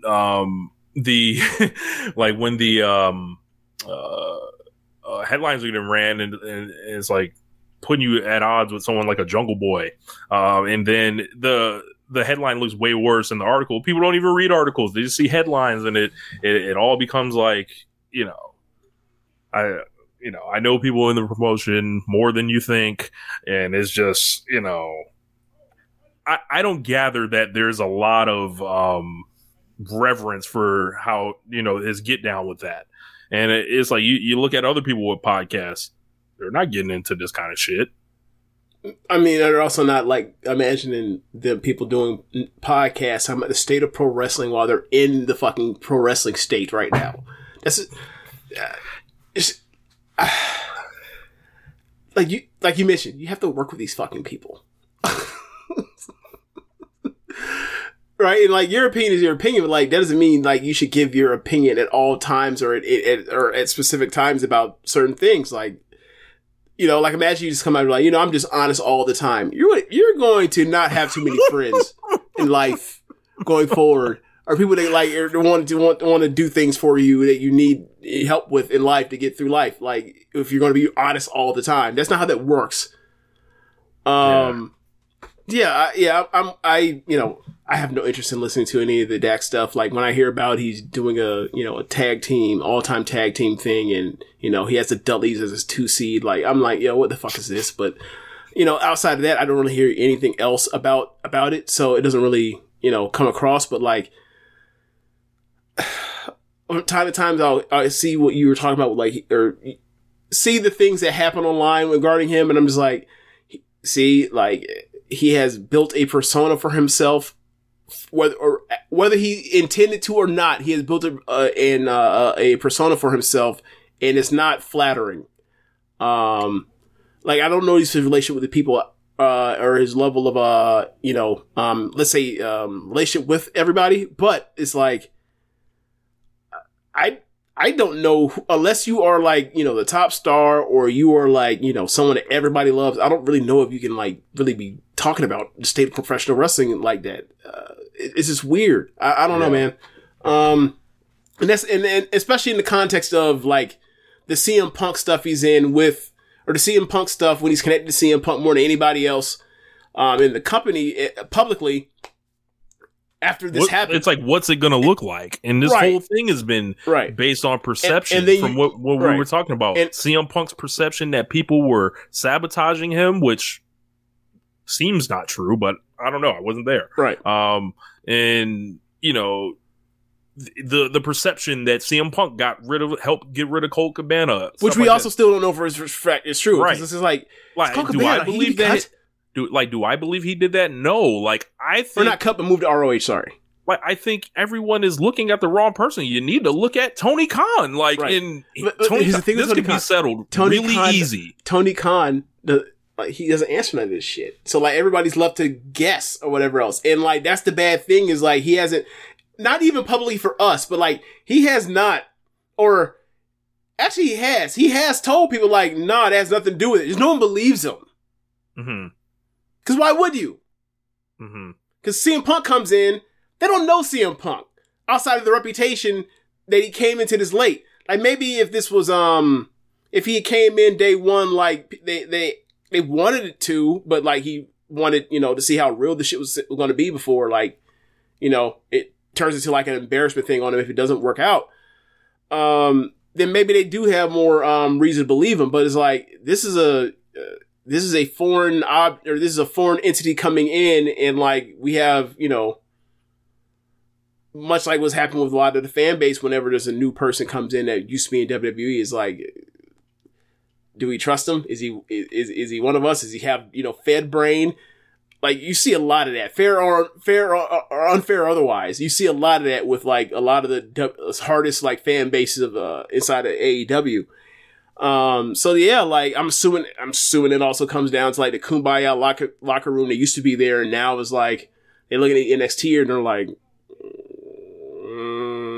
they're treating this like it's actually pro wrestling instead of, a summer camp. We don't like this. So yeah, it's interesting to see how this all goes. And for me, it's just like, hey man, I don't give a fuck if y'all don't like each other. Go out there and fake fight each other already. Like, So how long have we been talking about CM Punk, the CM Punk situation, all of that for how long? It feels like we've been talking about it for over a half hour at this point, right?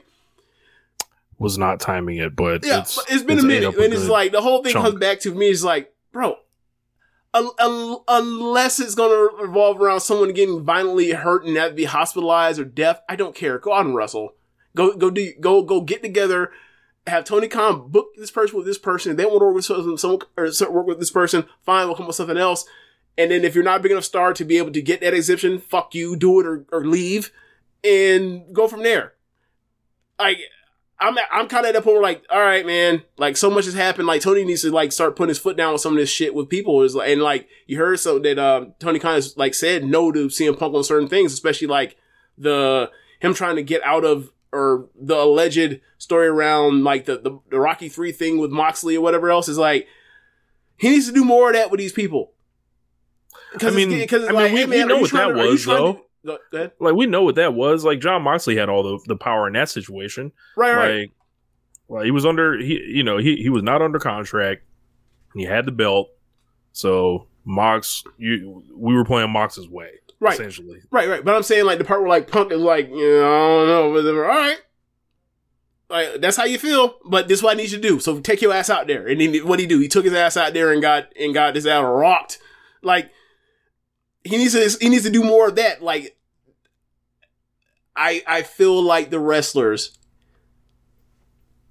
like have gotten too much as far as feeling like they can just have their feelings and be able to express it in him and haw and all this kind of stuff. And it's like, hey man, everybody is going through some shit. Everybody is not happy with their position. There's a million super talented motherfuckers here. Like, are we going to sit here and pout and complain and do these fake, vague tweets online? Are we going to like try to say, fuck you, I'm better than what you think I am, I'm going to show them and go out there and kill it? Like, I see more of the complaint tweets than going out there and kill it right now in AEW. And I feel like that's been kind of like what we've seen in a lot of like the middle class of AEW since the Punk stuff has happened. And like, it wasn't like that. And it wasn't like that before this. And like, I wish like that shit would go away. I really do. It's exhausting. Yeah. CM Punk needs to come back and atone for himself ultimately, I feel like. And if he doesn't do it, it's going to be weird and it's going to be eye-opening and it's going to be something to watch going into 2024. In worst case scenario, I guess that means we can get Kenny Omega to go out here and get Samoan Spite and Spirit at WrestleMania 40. Hell no. But Rich. But look, you can say that Kenny Omega carried Roman Reigns to a 5-star match. I think I'll pass on that. You don't know? No? Well, it won't hit. You don't like the story of you don't like the story of Kenny Omega, the guy that they say wrestled the blow up dolls and 8-year-olds, whatever else, like become a Hall of Fame level wrestler, start, helps sell 10,000 seater independent show, help start a second American major promotion, and then ends up main eventing WrestleMania 40. You don't think that's is it a thing where like you just work that he won't finish the story or no, or just no? Nah, like it's just like ill. Like like disgusting. It's like I know well later I was nasty. I know. I did it on purpose. I just don't want to see your reaction to it. You didn't like it. It's fine. These fans that have vilified this man for pick your reason. Right. But you know how that is. It's like, a lot of Lakers fans, you experience this. You hate LeBron's guts, and then he end up, coming over there, and then you won a title, and then just for a little minute, like, the Grinch heart, like, it grew 3 times bigger. It got smaller again immediately, but it grew 3 times bigger for a short amount of time. Y'all, you enjoyed the black and gold, like, championship t-shirts. You did. You did. I would like to see the Lakers fans get their LeBron James, You stupid.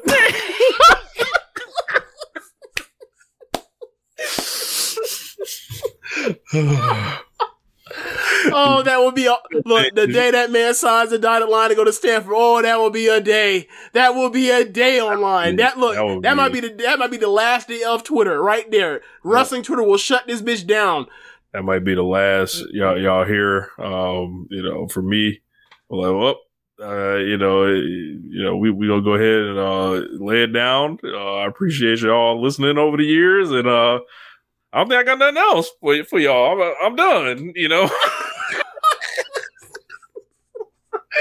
We did get a question from a first time chatter I wanted to talk about this. We were talking about people getting matches and stuff.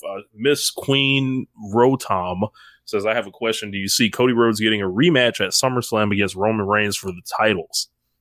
I don't. I think they're going to go back at WrestleMania. You think they're going to go the whole year? I think they're going to go a whole year. Okay. So I don't necessarily think you have this like just plotted out, but like how many Brock matches do you think he ends up having in his program? Well, he's got one coming up like next month. I think they're going to do at least two. Does that mean it in the Puerto Rico show? Yes, I would imagine so. Okay, because I know Roman Reigns ain't doing that show. He's doing the. He's not. No. Yeah. Okay, so then like I guess that takes you to this. So do you think you do Brock again at? Well, it's May, or they'll take you to May. I think they probably do that second match at SummerSlam. Okay. Survivor Series, he can be fucking, Team USA, whatever else. He'll be in War Games. Oh yeah, sorry, War Games. Against the Bloodline. Well, we got a lot of comments here. Man. Okay, we're gonna go. I'm gonna give the comment section lots of play. Okay. I'll start with Brewhaven, I'll start with Adam. He says, I don't think asking Punk to apologize works because it'll just be an empty apology. Brewhaven says, look, people, when apologies are given, regardless of how sincere they are or not, or how well they're spoken, or how once you give an apology, it is not for people to automatically forgive you because of it. Like, if they choose to forgive you, cool. If they don't, that's their right. It's almost like your thing to say, well, I put my part in. Like, it's asking CM Punk to put his part in, right, on fixing it. Like an apology is literally we're asking you to do the bare minimum. Right. Brewhaven says, I think Punk should get a chance to prove he's not an asshole. I mean, that's kind of CM Punk's thing. CM Punk is not the first and will definitely not be the last asshole in the pro wrestling business. He knows that, even though saying that he knows that. Yeah. Brewhaven also, the Elite keeping their yap shut was the best thing they can do. Sekamaki says, I don't believe Punk wasn't cleared either. Brewhaven, stay away from the bullshit and focus on what they can do. MJ does PR. They don't need to. Punk does. Brewhaven, BCC, and the Elite is going to bang. Wasabi King, Dead On, Rich. FTR Bald has no plan. Brewhaven, Dax is a shitty carny. Can Jericho teach him a thing or seven? Zekamaki, the moment he said Vince being back changed things for them, I knew it was a wrap. Well, here was the tip off. So we'll go back on that. But FTR, like, once they were making all that noise about, doing the thing in public, if they were signed to WWE, they wouldn't say shit because WWE doesn't allow you to say anything. Right. That's the giveaway. Right. Because they want everything to be a surprise, and so they can bring you like into the fucking like bus and hide you off for hours, for like 4 hours before you actually come out during the show. Yeah. Instead of just like bring you to the locker room and you have your people say, hey, don't tell Meltzer or Sean Ross Sapp or Wade Keller or Mitchell anything. Just shut the fuck up and just come in and hang out with the guys. And then when it's your turn, you go out there. Like, yeah. Yep. So moving down a little bit, Sheamus Nova doesn't help Bald as a Cornette sympathizer. Oh yeah, that's another thing. I mean, that's for me. We've talked about enough on the show. We're like that. If you've watched us enough, that's baiting into why we kind of feel the way we do. And like, yeah, and I will say this: Cash did talk about that stuff and did the bare minimum to condemn the things that Cornette has said while acknowledging, like, he said some terrible things. I don't agree with him and they're bad. But it goes back to like, but we enjoy some of his opinions. It's like, ain't nobody really trying to hear that part. It's like they've decided to fight on that line. It's not worth it. It's not worth it to talk about that part. It's like, hey, you know, some of these fascists that we have in the conservative, wing of this political term, like they have some good ideas too. It's like we don't care about that. They're fascists. Yeah. Who gives a fuck? Brewhaven, for a supposed old school guy, Dax doesn't seem very good at this whole working thing. Zekamai, the whole Punk getting rid of Cabana is all TK. TK hasn't spoken on it or even deaded the situation. Sheamus Nova didn't TK straight up say and apologize about the Colt thing? It was his call. I don't recall that. If you guys can say again? Produce that. He said, didn't TK straight up say and apologize about the Colt thing and say it was his call? I don't remember that. I don't remember an apology, but I remember him saying, he was telling, the word was that he told people to it had nothing to do with CM Punk. It was his own decision to send him to ROH. The thing is, no one believed that though. Mm-hmm. Which is like, I've talked about listening to what people say, and if they tell you like what they're saying, believe them, or like you can kind of decode what they're saying. Like I feel like I felt like this from day one. It's just a lot of people perceiving things like, and then Tony Khan's is sitting back like, how can I spin this? And to be fair, it's like, there's how many wrestlers on that roster? He ain't got enough time in the day to be out here trying to like get everything straight with every single last motherfucker that's on this roster. Wasabi King, everyone's still trying to find the line to cross with DK. On Clay. Wow. Revenge.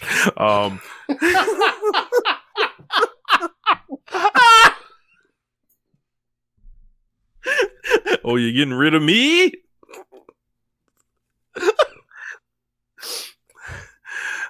Wasabi King, everyone's still trying to find the lost. 7 years later, I'm back. Yeah. For sweet revenge. Hey. Never mind the part where you won like 3 times without me. I'm back. I'm here now. Also, Russell Westbrook looking for revenge. Look at Kenny. 7 years.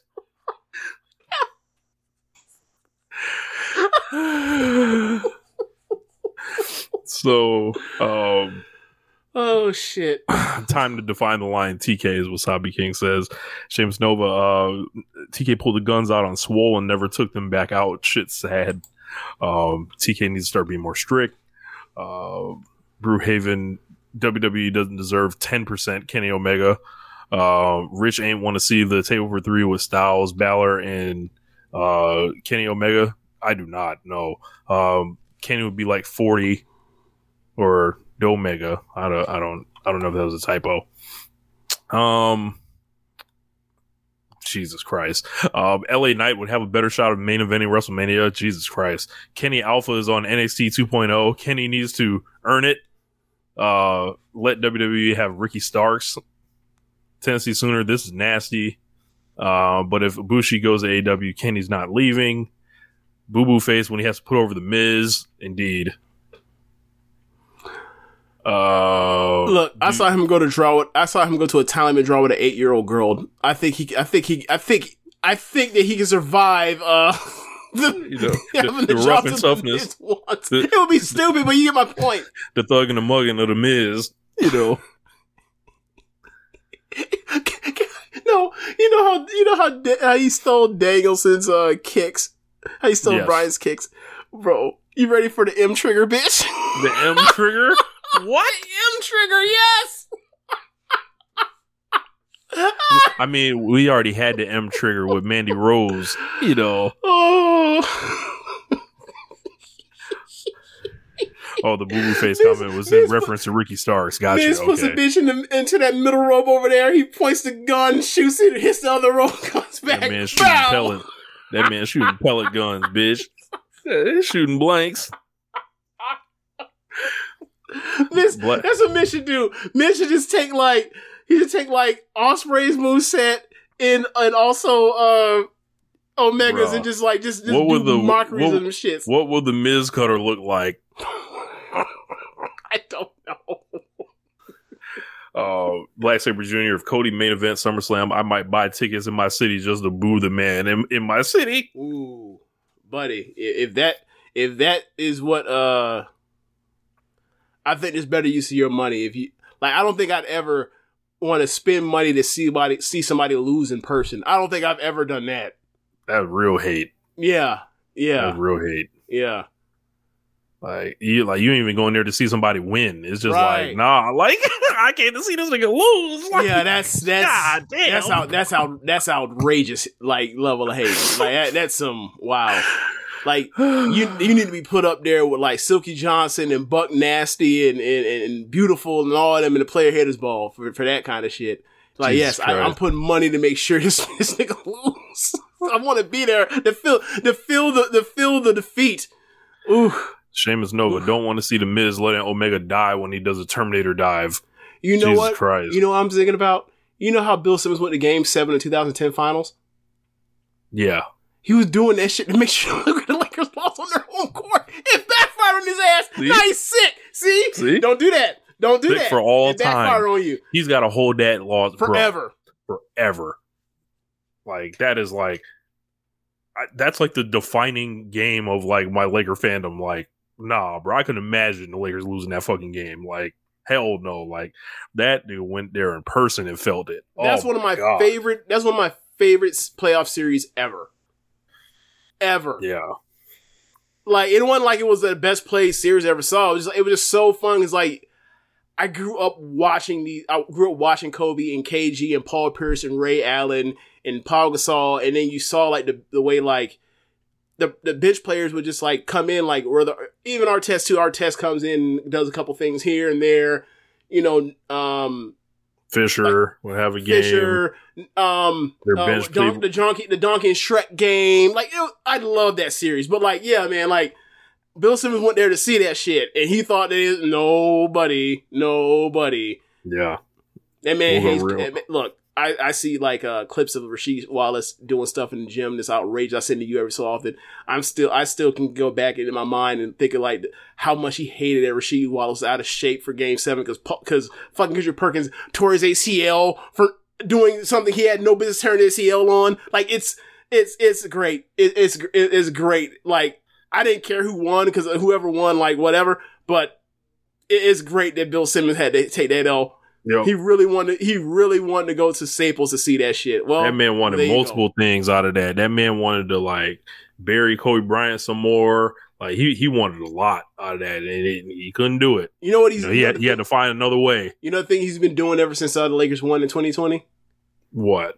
He does this thing where like he talks about like, oh well, some of those Laker titles were in Minnesota. It's like, yeah, they're still called the Lakers, you fucking moron. They didn't leave they didn't like they're not the Minnesota Lakers. Right, hold on. Is Bill Simmons saying like the parade should be in our city? Yeah.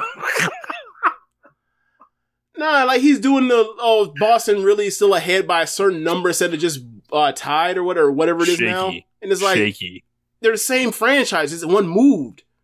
It's like shaky ground. Like I don't have like if I have a kid here in Pinellas County, Florida, and then I move to fucking LA, like I still have a kid.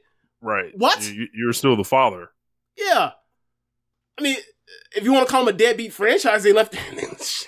That's what you should call. That's what you should call franchise now when they leave the city. Like, OKC Thunder, you're deadbeat franchise. You're deadbeat franchise. You left Seattle. Fuck you.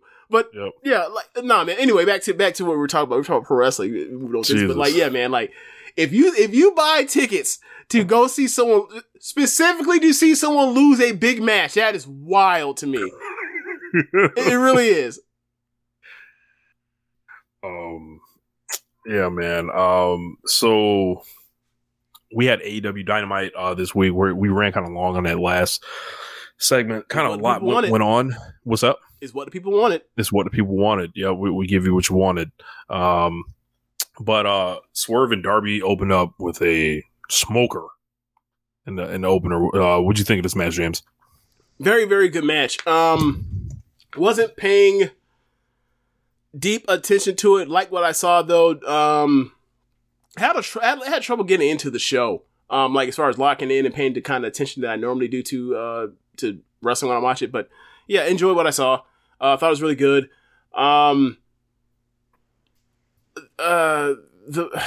The finish, you know,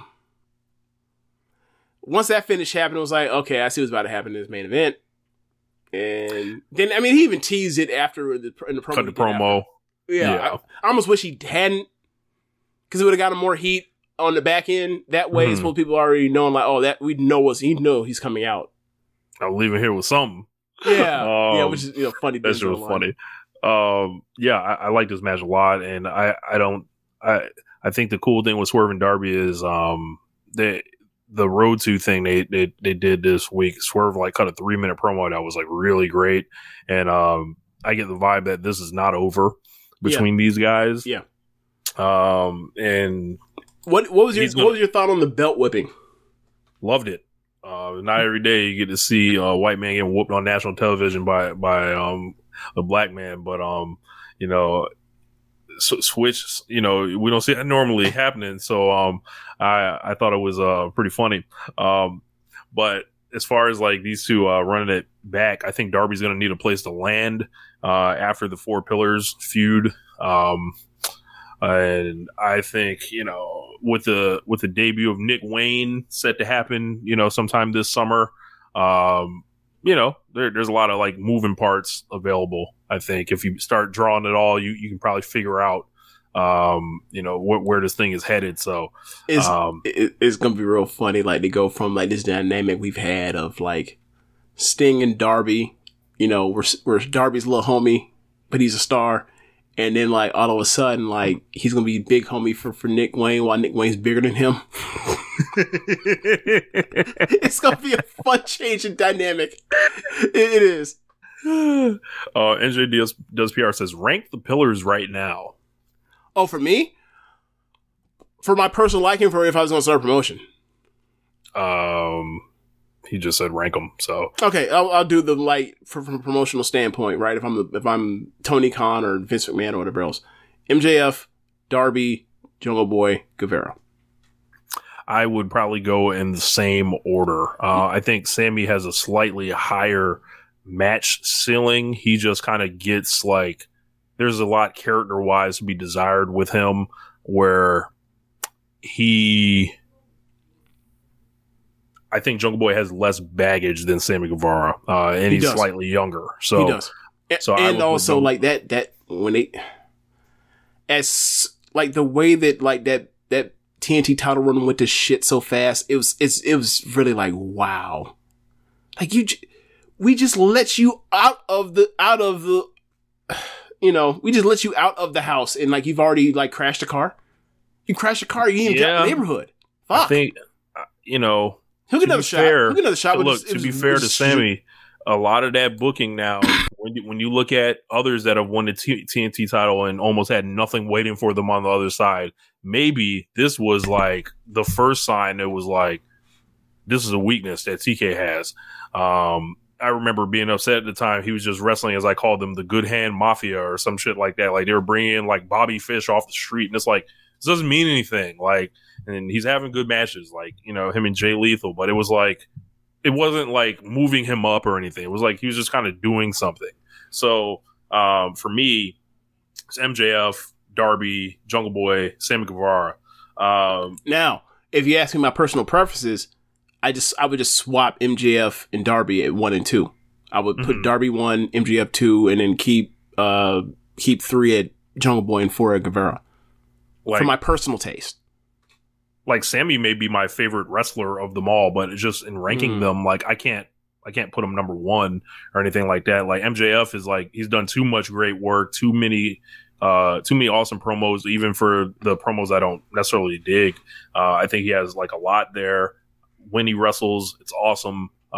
His frequency of wrestling is bothersome. And the fact like, WWE has a champion that, barely shows up, to wrestle. And it seems like he's like doubling up MJF at this point. MJF has defended the belt once in 5 months almost. He's had one defense? He's had one defense, or 2 defenses, excuse me. The Ricky Starks and the Danielson That's match. right. Okay. Sorry about that. This is but But like, Rich, that's the heat. Yeah, exactly. I think for Jungle Boy, he has a great linear kind of story that I think anybody watching the promotion from day one can easily like latch on to like him, because he's always been on the ascent. Like there's never been a backslide for him, I don't think. And it's almost like with Darby, I think people would love it if he broke through, just because like from day one he's just been this guy that just way more over than his push at almost at all times. So they've all got strengths and weaknesses.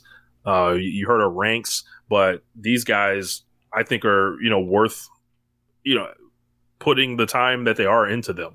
I personally think that like Darby and MJF up to this point have separated themselves as far as like you can put them at the top of the card with Moxley, Omega, Jericho, etc., Page, Danielson, and like there's a different expectation for what the crowd feels when they're out there in front of each other and when the match is happening compared to a Jungle Boy or a Guevara. Is Darby likely to lose? Yes, but the way that he just wrestles is just so like this. He's so good at storytelling. He's able to he's so small. He's he's a $140 soaking wet or $147 soaking wet, but like the way he throws his body around, like makes it believable for someone to watch him wrestle people bigger than him and believe like he can, put people like, have people reeling at times in the match. Like, so it's just so much easier than like the other three. Yeah. Like if you look at like Sammy, for example, he might have the best match catalog of all of them. His stuff against Danielson, his stuff against Moxley last year, stuff against MJF. Ladder match with Cody. Ladder match with Cody. Like Pillars. Ladder match with Scorpio Sky. It's deeper than you think, especially like Stadium Stampede, Anarchy in the Arena shits. Yeah. Yep. Especially when you start like digging into his cage match and then kind of coming to the conclusion that his cage match scores probably get fucked with, to some kind of a small extent, at least. So like, that's why I continue to fly the flag for Sammy. So, Sheamus Nova, I don't think MJF, Darby, or Jungle Boy is surviving a program working with Scorpio Sky either. I don't know if Scorpio was necessarily the issue. I think there was... It wasn't necessarily Scorpio Sky as much as it was like the weirdness of what the quick title changes did to the belt for what it felt like before that happened. Getting it from Guevara to Cody and then right back to Guevara. Then also like you had like Sammy by that point in time, like the weirdness with his relationship with Tay and people being put off by that. And also you had like what's his name? MMA Bellator or Miami. Dan Lambert as well as an element that like people either enjoy him because he's good at talking, or people just hate him because like he's shitting on AEW, but it's like that's the heat, that's the point of why he's there, and people like not being annoyed by that anyway while knowing that was his job. So yeah, like it was a lot of things, but it wasn't necessarily like MJF as far as like he was bad. Cause like, I mean, that ladder match they had was good as hell too. MJF and Darby Allin though, after Darby's match with Swerve, went face to face, and Sting got involved in this, and I was really into this. I thought this was a great promo segment between, Sting coming out and then all the stuff he was talking about, but Darby like cut it, and Floyd was talking about this on All Things Elite, and it was just like, I think Hangman is good at this too, and it's like capturing what resonates with like the modern, like kind of wrestling audience that's like willing to accept different things out of their baby faces that may have not flown 10 years ago, 20 years ago. Like this guy like started talking about like, going to therapy and shit like that, and then got a standing ovation for it and shit like that. So I thought that was really cool. That he could open up like that and kind of use that as a weakness for MJF, because obviously MJF is a fucking a train wreck on several levels. Yes. Yeah. I never thought of it in the context of Paige, but yeah, it's there. Yeah. So like they talked about being on the independent scene. MJF, would be happy once he's on television, but he's still not happy here. Darby talked about taking care of all the people in his life. And MJF calls him like an arrogant little boy. Sting ended up coming out. He told MJF, like, why are you talking about daddy daycare when you were in Cody daycare? Essentially like filling in the gaps that MJF I wasn't allowed to say Cody. I said his name. I don't give a fuck. I'm Sting. All right. I'm Sting on Turner. I say what I want. Almost like, I'm Austin Reeves in a Laker uniform. I do what I want. Same thing. Sting, Austin Reeves. Oh my God. Same exact thing there. But, filling in the gaps for where MJF left those out a couple weeks ago. So I thought that was cool. He shouts out Scott Hall and Kevin Nash. Shouts out Ric Flair for helping him back in the day. Said Cody was your support system, just like, Sting is Darby's. Essentially, his run is almost over. But one day, Darby's going to become the world champion. He said he's not interested in being the champion anymore. But man, if you telling me we can't build up to like a MJF Sting one off for the championship, I would welcome it, James. It felt like you and two other people like immediately were like, I want to see that match, and I'm just like, I don't want to see Sting and MJF. Like I don't want to see Sting get punched in the fucking face with a ring. I don't want to see that. Man, I think the Stinger should get a shot. Oh God. At some point. I think if you do it, you have to do it like before Darby gets the belt.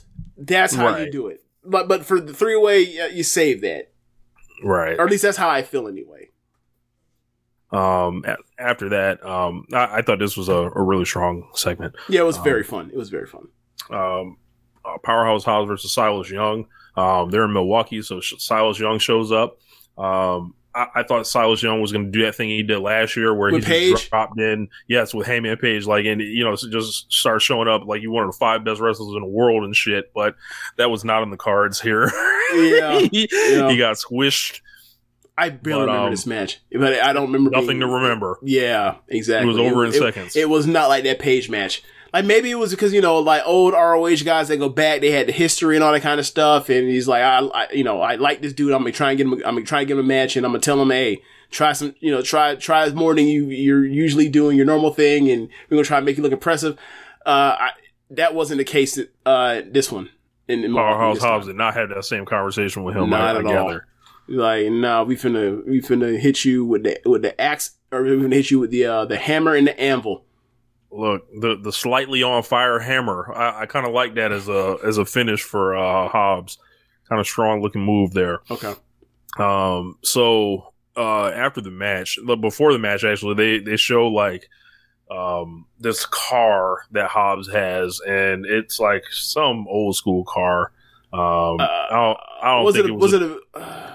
Was it a Grand National? I forgot. You don't know shit about cars. Never mind. Yeah. I think it might have been a. That was a donk. It's not a donk. Okay, so y'all explain the joke or no? I'm explaining the joke. Fuck it. So Rich has been down here in Florida for now. How long you been down here in Florida now? 19 years. 19 years. So, like in Florida, like. Late 70s, like Impalas and Caprices, painted up in whatever color. That's the thing. They're called donks, right? The thing is, Rich, anytime he sees any old school car with a paint job, he's like, "Oh, that's a donk." It's like, no, that's not a donk. He'll point at a box Chevy and be like, "That's no, that's not a donk. Stop it." And it's just like, and he now at this point, he just does it. He knows like this fucking annoys me, but. So that's been an all-running joke for over a decade now between us. the car that Hobbs had actually kind of looked like a box Chevy, like a little bit. That's what I think that's why I think it was a Grand National, because I think it was a Buick. Because Buicks look like smaller box Chevys. Yeah. So they talk about how Hobbs loves this car, and all of a sudden they flash back. Wardlow's back there, and he destroys that shit with a baseball bat. The whole time I was watching this, I was like, this would be more effective if Wardlow like turned the car over with his bare hands or something. That popped me. Like, you know how heavy that fucking car is? He ain't moving that shit. That's just metal. That's not like one of these fiberglass cars. No, that shit heavy as fuck. Look, if you get in a car accident, I actually got a car accident last week, but I'm fine. But like you get into a car accident in one of them old schools, your ass protected. These cars now, that whole thing might shatter around you. Right. But I didn't like this. I thought this was very derivative, very Stanford. Yeah. You know how they say Memphis is so Memphis. This is very Stanford. You know, but I think if you're going to do this and make it more effective, like it can't be the same episode that we introduce Hobbs with the car. You know that Bingo. We destroy 10 minutes later. Like you can't do that. That's exactly how I felt. Like you got to build that up. You got to show Hobbs buying the car. You got to show Hobbs fixing up the car. Well, you got to show him literally taking the car from 0 to 100. Right. I think wasn't the story that like QT Marshall got him that car? Yeah. Yeah. Like another part that would have been more like sentimental or whatever else is like they were just in North California recently. Yeah. Like if you do that like in an area to where it actually makes some sense that he actually drove that car from his home from his home area or whatever. Like if this happened in LA, if this happened in Southern Cal or whatever else, a place where you're like, it's reasonable that someone could say, hey, I just want to, drive my car, my old school, up and down the highway, whatever else for a decent amount of time. Yeah. But they were in Milwaukee. He did not drive from California to Milwaukee with his car. And that goes or he could not have. It would have made no sense for him too either. Right. Had they framed it that way. Right. So just from the thing of like the distance from where he actually lives, and also the part where he's like he got it like a week ago or less than that, and now all of a sudden they're destroying it. Yeah, it was very much like that. Yeah, you said it felt very Stanford. I was saying like it felt very just like Monday Night Wars. Like they were destroying cars and shit all the time. Like, yeah. Jamie had mentioned this in Largo Loop Chat. Like he thought that like he was going to punch the thing like Goldberg punched the limo, and like I was like, I didn't mention, but at the time like when I watched it, because you know how like because the windows were so darkly tinted, I was like, he had used the pipe. Or he used something for like the window or for the lights. And then he started trying to break the windows. I was like, do not punch one of them fucking windows. Do not punch one of them windows and get fucking cut up and end up like Goldberg. And luckily he ended up throwing something into the windshield and moved on. But I was like, okay, good. Cause I was like, please. I've seen the bad news with this shit. Please don't do this. Luckily it didn't happen. Yeah. So Wardlow ended up making his way out, and they started running it. Then all the geeks assembled, broke them all up. But Aaron Solo was power bombed through a table off the joint, and I think he hit his head. I think he's fine, but he hit his head. That shit could have went really bad, but luckily it did not. Like they set up two tables side by side. He only broke through one of them. The other one was just untouched. And no, unfortunate. Hope he's okay. Because when I saw it, I was like, "Wait, did he bump his? Did his head hit the ground?" I was like, "Oh, Solo." Yeah. Like, it sucks when it's like you're a person and you got to do this kind of stuff to get on TV or whatever else and build towards whatever you're doing, and then something like that happens. It's like, fuck, I feel so bad for that person. Aaron Solo, bump guy. Sammy Guevara gave us a good one there. But Jay White then cut a promo, and he talked about Bullet Club. So him and Juice Robinson are the best faction in the group. They did like a long rundown pretty much of all the leaders and, shit like that. He bragged about giving Ricky Starks a beatdown. And they said, Mr. Absolute, he's just getting started. So they're going to take over AEW, and they are known as Bullet Club Gold. They did announce later in the week a Jay White versus Commander match, aka Kenny Omega versus Vikingo at home. So, wait, do you mean we have Kenny Omega and Vikingo at home? No, we have Jay White and Commander. I know you would like the Kenny Omega and Vikingo, but we don't quite have that right now. But okay. Just want to make sure that's what Jay you White Commander match. Yeah, so that's how and that match is set for this week on Dynamite. Look, if James, what the fuck does Jay White know about Lucha Libre? We finna find out, I guess. And we gonna see. Look, I already got the match. Look, I'm telling you right the fuck now, listeners of this show, from the podcast and the stream, if Commander gets his ass up there for like his 4th or 5th fucking rope walk, and then it's the 4th or 5th time he gets caught out the sky and caught with a Blade Runner, I'm turning the show off. It's the most obvious fucking thing that Jay White would do in the New Japan Jay White match is wait to do that to get a counter and a finish. He's a counter wrestler and that's how it's finished. If he does that, I'm turning the show off. Cause like, this is lazy Jay White shit I be talking about. Like, what, a counter, okay. Like, or just beat somebody. It's okay. It's fine. And like, this shit is like why we always say like, we think that like he would fit best in WWE. Cause like, that's their style. It's like, you get beat with like the last move.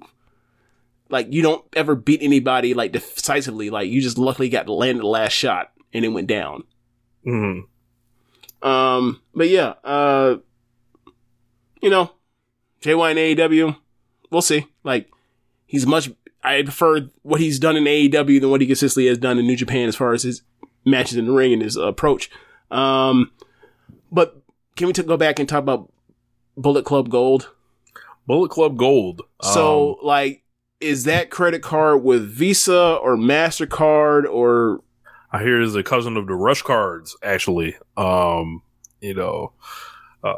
that, not a lot of people really use, that may be scamming involved, Speaking of Russell Simmons, I heard that, like, he came back and they didn't arrest him. What's he doing here? Right! He should exit. I heard that. I was like, wait. They didn't look fine. Like, see that he was coming in and be like, all right, buddy. As soon as you land, we right here with the cuffs. The Chain Gang, where is that? Jay White talking about the Bang Bang Gang. Where's the Chain Gang for Mr. Russell Simmons? Man. Can we teach him a melody? Can we teach him a hymn to hum?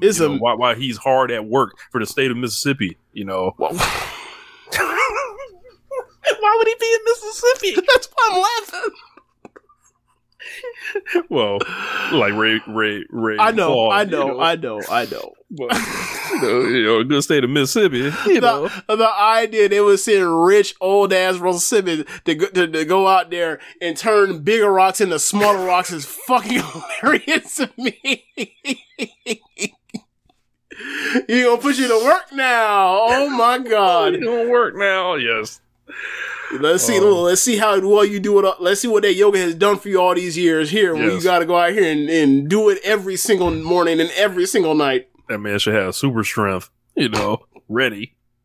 Up next, Orange Cassidy versus Buddy Matthews. The Orange Cassidy title reign rolls on. I believe he's defended his belt 19 times. This man's been on an incredible roll this weekend in Philly. Wasn't he on the Philly NXT? Not NXT, New Japan show? I believe he defended against Gabe Kidd, if I'm not mistaken. Yeah. So that might be the 20th defense, if I'm not mistaken. Like, this man's been like there's an argument, I started calling him, the best television wrestler, consistently. It's every week with this guy. Are there people that peak higher? Of course there are. But, this guy, just is a blistering, he just has this, this back-breaking consistency and excellence that he does. And this match I thought it was phenomenal. This is the best Buddy has looked too since he's been in WWE. Yeah, I really like this match. I probably like this match more. I had to remember what else was on the card, but like I think I like this match more than anything else that happened on the show. As you mentioned, like Buddy, he looked like he has a spring in his step. He's like, oh, I'm finally get a chance to like, you know, show people what I can do in a full setting. And like I'm super talented. So yeah, I thought it was great, and I thought that like the crowd actually bought some of the chances that he could win. I was buying it. I thought we were on because they've been telling this story like Cassidy started to get worn down, but he just keeps pulling it out. Like, and then he's in there with a dude that looks like that. Yeah, who's out here hitting them with like these incredible sounding strikes. Incredible, like the camera work didn't kind of betrayed, you know, some of the strikes, but like they all sounded like gunshots were going off, and like the way that Orange sold him, and like he was getting, you know, destroyed. So yeah, it was fun. They had a spooky video package with Christian and Luchasaurus in that red room again. Christian notes things have changed. And that was all. That was it. All right. Thanks. After that, Trent, you know, said that Cassidy is fine. You know, him and Chuck Taylor then called out Aussie Open for IWGP Tag Team title match on Rampage. I didn't see that one, but I'm going to assume the belts were not changed. Yeah, I got 2 Aussie Open matches to watch this weekend. So. After that, Ethan Page is in the ring, and Ethan Page always like ends up in the ring in these situations where it's like there was no entrance, there was no nothing. He's just there with a mic. Yeah, I feel like I've seen this like at least 3 times this year. Since he's been in the company, I feel like it's been more than 3 times. Maybe. He's talking about Matt Hardy and Hook and the ongoing and you know, contract storyline, demand answers. Then Isaiah Cassidy and Hardy came out. Hardy said that he manipulated the contract because this, bro, like you think about how long this contract stuff has been going on in some form or fashion. It's been going on since he was doing it to Private Party, Private Party, and then it happened. Snoop Dogg. You know the Andrade had the contracts. Now it's are these contracts like I would at this point? Are they ironclad? At this point, I would love these contracts to like be somewhere, like this storyline be somewhere present in the promotion until the end of time. Like somehow they just kind of keep getting rolled over to other people or whatever. It's like, what the fuck? Like, where did this start? Like, you know, it was like someone's masters and shit. Yeah. They were like, oh yeah, you own the masters now. You too can be like Scooter Braun, you know, buy the shit up. Oh God.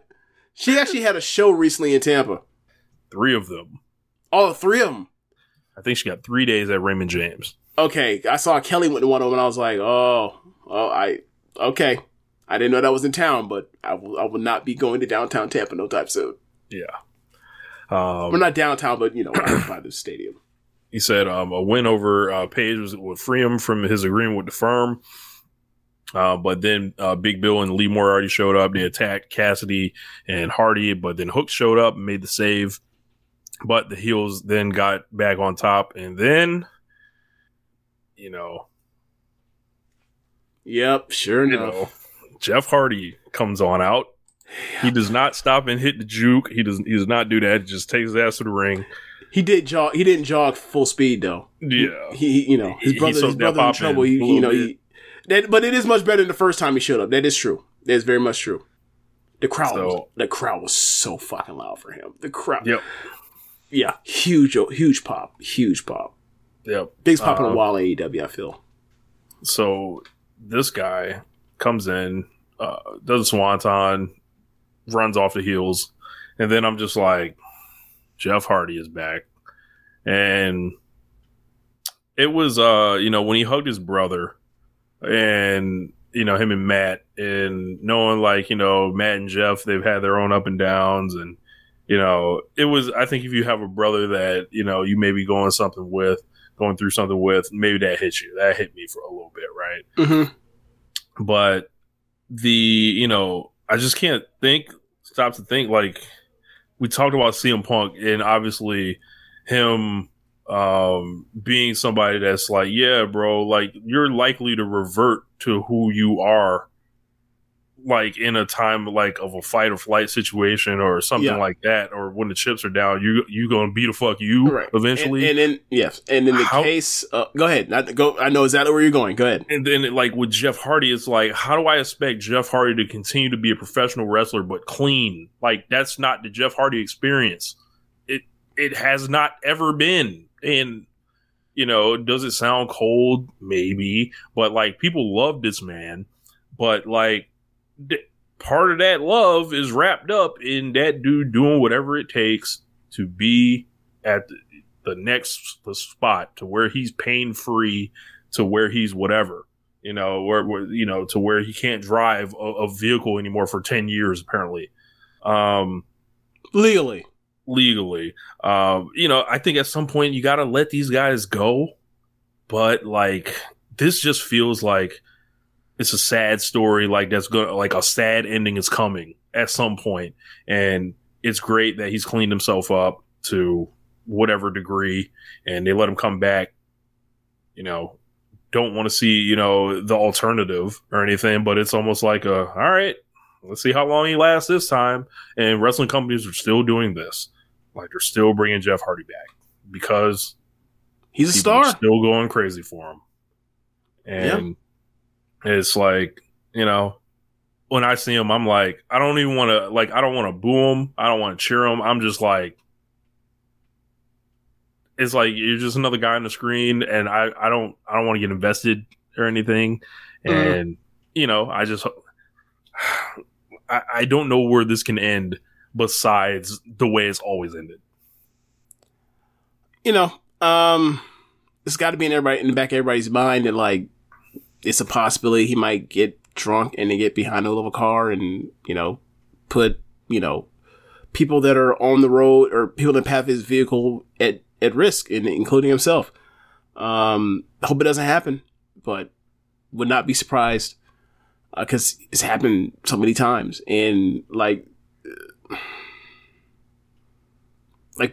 you know, I don't know how long his rehab process was, but he was gone for a while. He was gone for a while.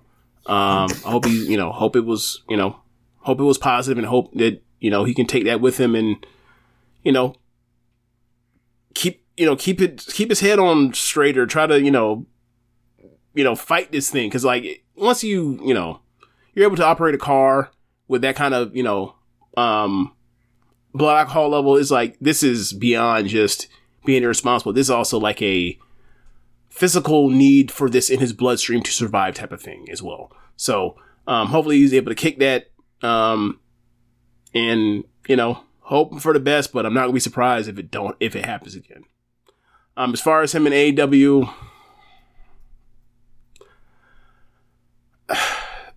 the things I wanted to see him do, he already did, like him hanging out with Darby. You know, if you know, he, you know, reconnects with Darby or whatever else, going and like some type of trios thing or some type of faction thing after Sting, cool. But yeah, it just, it's really just a situation where like, there's not too many things I actually want to see him do in AEW. But you know, we'll see what they do. Like they can always find him a way to get him in a party match and he can do, you know, his couple things and he'll always be super over. And like, you know, if he can keep his nose on clean, he is a positive for the company. It's just saying will he keep his nose on clean is like, look at the history. Yeah. So after that, Kenny Omega was shown the video, presumably at his place. He thanked the fans and the doctors for supporting him, said he's been talking to the Bucks and they're going to settle their issues with the Blackpool Combat Club in the ring. He said him and the Bucks can accept being attacked, but he took their attack on Don personally. He vows to get revenge. He said he knows people don't like Don, but his family crossed the line. Talked about he's going to get revenge on them. And then I don't know if y'all have seen this Don Callis cut, but they uploaded that shit. Like that shit's like that shit looks like a it was an accident. Yeah, it was an accident. So yeah, like his head was meant to hit whatever it hit. It just it ran with it. Yeah. So, like that's a fucking that shit too. Fucking hurt, bro. Like that shit looked like it was like, Rich, I'm bald too. You know how there ain't no protection up there. No, it's not. That is like the aftermath. once you get like that, you get cut open, split open. Now you got to like try to figure out how to do this every 2-3 days without getting close to this. That fucking sucks. And that shit had to hurt. Yeah. What? Yeah. Woo. Shit. But what I will say, like the promo about like, you know, he's, you know, mentioning like they keep hitting on this, like Kenny Omega's aware that Callis is a slime ball, but he's family. Like, I like how they keep pressing upon people that like Kenny Omega's not gonna be shot when he gets fucked over by this dude, and when he comes for and then Omega comes for his vengeance, because like it's going to happen eventually. It has to happen. Yeah. So we got to the match. It was Nakazawa and Cutler against Moxley and Castagnoli, and you know, to my surprise, you know, Nakazawa and Cutler actually had some difficulty in this match. I thought, you know, this would be a laydown right here, a walkthrough for these guys, but Castagnoli, you know, they blindsided them, fucked them up during their entrance. Full scale assault on the outside of the ring. Moxley hit him with chairs. Nakazawa got busted open. They went in, eventually rang the bell, but he's completely overmatched in front of Claudio. Nakazawa did fire up at a point, and I believe Brandon got a chance to fire up as well. Yeah, like, but was immediately like thwarted. but Nakazawa, that actually kind of made the match. It was like, okay, they're trying to fight back a little bit, right? Because it felt like until Nakazawa got something back, or at least for a little bit on Claudio, the tag out to Cutler, that like they weren't even going to let Cutler and Moxley get into the ring during the match after the bell rang. Like it was going to be just Claudio just handles it. And then you know, they got in and they were able to, you know, show Cutler with the bleeding inside the mask and then put him away. So yeah, that did make it more fun than just Claudio just kills him. And trust me, I had tons of fun watching Claudio just say, "You gonna fight me? Come on, keep bringing it. I've beaten your ass. Get up and fight." I really enjoyed it. Like I love Claudio in this role. He's so fucking good. Yep. He's just a big fucking bully. Bro, like, there's a lot of people in like wrestling, right? And it's like, you know, guys are varying degrees of physically opposing or threatening, and you'd be like, man, you know, how would I, how would I do? You know, what would my chances be if you know, we got into, you know, some type of disagreement or something, like, and you know, there's a couple guys I feel like, you know, I can handle, right? Claudio Castagnoli is not one of those gentlemen. Nah, man. Like, Cam from Wrestling Otaku. It was my fault, sir. I apologize. So Cam has said this on Twitter like a month or two ago. He was like, "Look, man, like Cesaro squats. like it's one thing to be like, you know, the bodybuilder look and all that kind of stuff and everything, or even like the CrossFit build like Rollins. Like, it's another thing to be like an Olympic lifter and like you do squats in your routines. Like them niggas, like dudes that be out here doing power cleans and or not power cleans, but like cleans and all that kind of stuff and snatches and all that kind of stuff. They have the quote unquote functional strength that we talk about in a way that like translates more than like if you're just in the gym and you out here hitting, you know, working on your upper body, 2 days, in 2 different days or 4 days or 3 days a week. Like, it's just totally different. It's totally different. And look, that dude looks every bit like he goes in there and he goes to that gym trying to get that shit to translate into the ring. Every time I see him, especially in this position where like all he does is be aggressive and an aggressive asshole. It's so fun. Like he's so skilled that you can't call him a dumb jock wrestler, but he gives off that energy of dumb jock wrestler, like big bully that just like, I'm better than you. I'm just better than you. I'll pick you up. I'll just take you off your feet. Yeah, like I can manhandle you whenever I want to. I'm just gonna toy with you. It's fun. It really is. So Moxley grabs the mic, calls out, basically says Young Bucks are in the hospital, Paige is in the hospital, Callis is home, and you know, and he said a line which I thought was really good. He's like, "We put the elite in all elite wrestling." It was like, if anyone needs a flashing sign on what this feud is, like, this is fucking awesome. Like, and then from there it was like, I feel like I heard the arena go like, like he said that shit. Like, and then from there, Kenny's music hits. Kenny comes out, jeans only Omega. Jeans only Kenny came out, dark hair. And I thought it was like, is he about to do the same dumb shit that Paige did the week before? Cesaro's just finna grab you and finna whoop your ass. Look, if that's a smart man, that Kenny Omega is. Someone said Kenny had True Religions on. Good God. Did he? No idea. But he stands there, and they're basically telling him to get in the ring. And all of a sudden, the Bucks pop in from behind.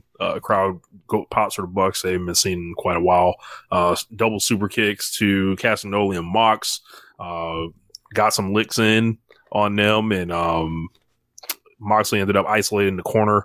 And then Matt Jackson was like, "Nah, man, before you rush him with the V trigger, how about you give him this?" But this obviously being the screwdriver that got used against Hangman.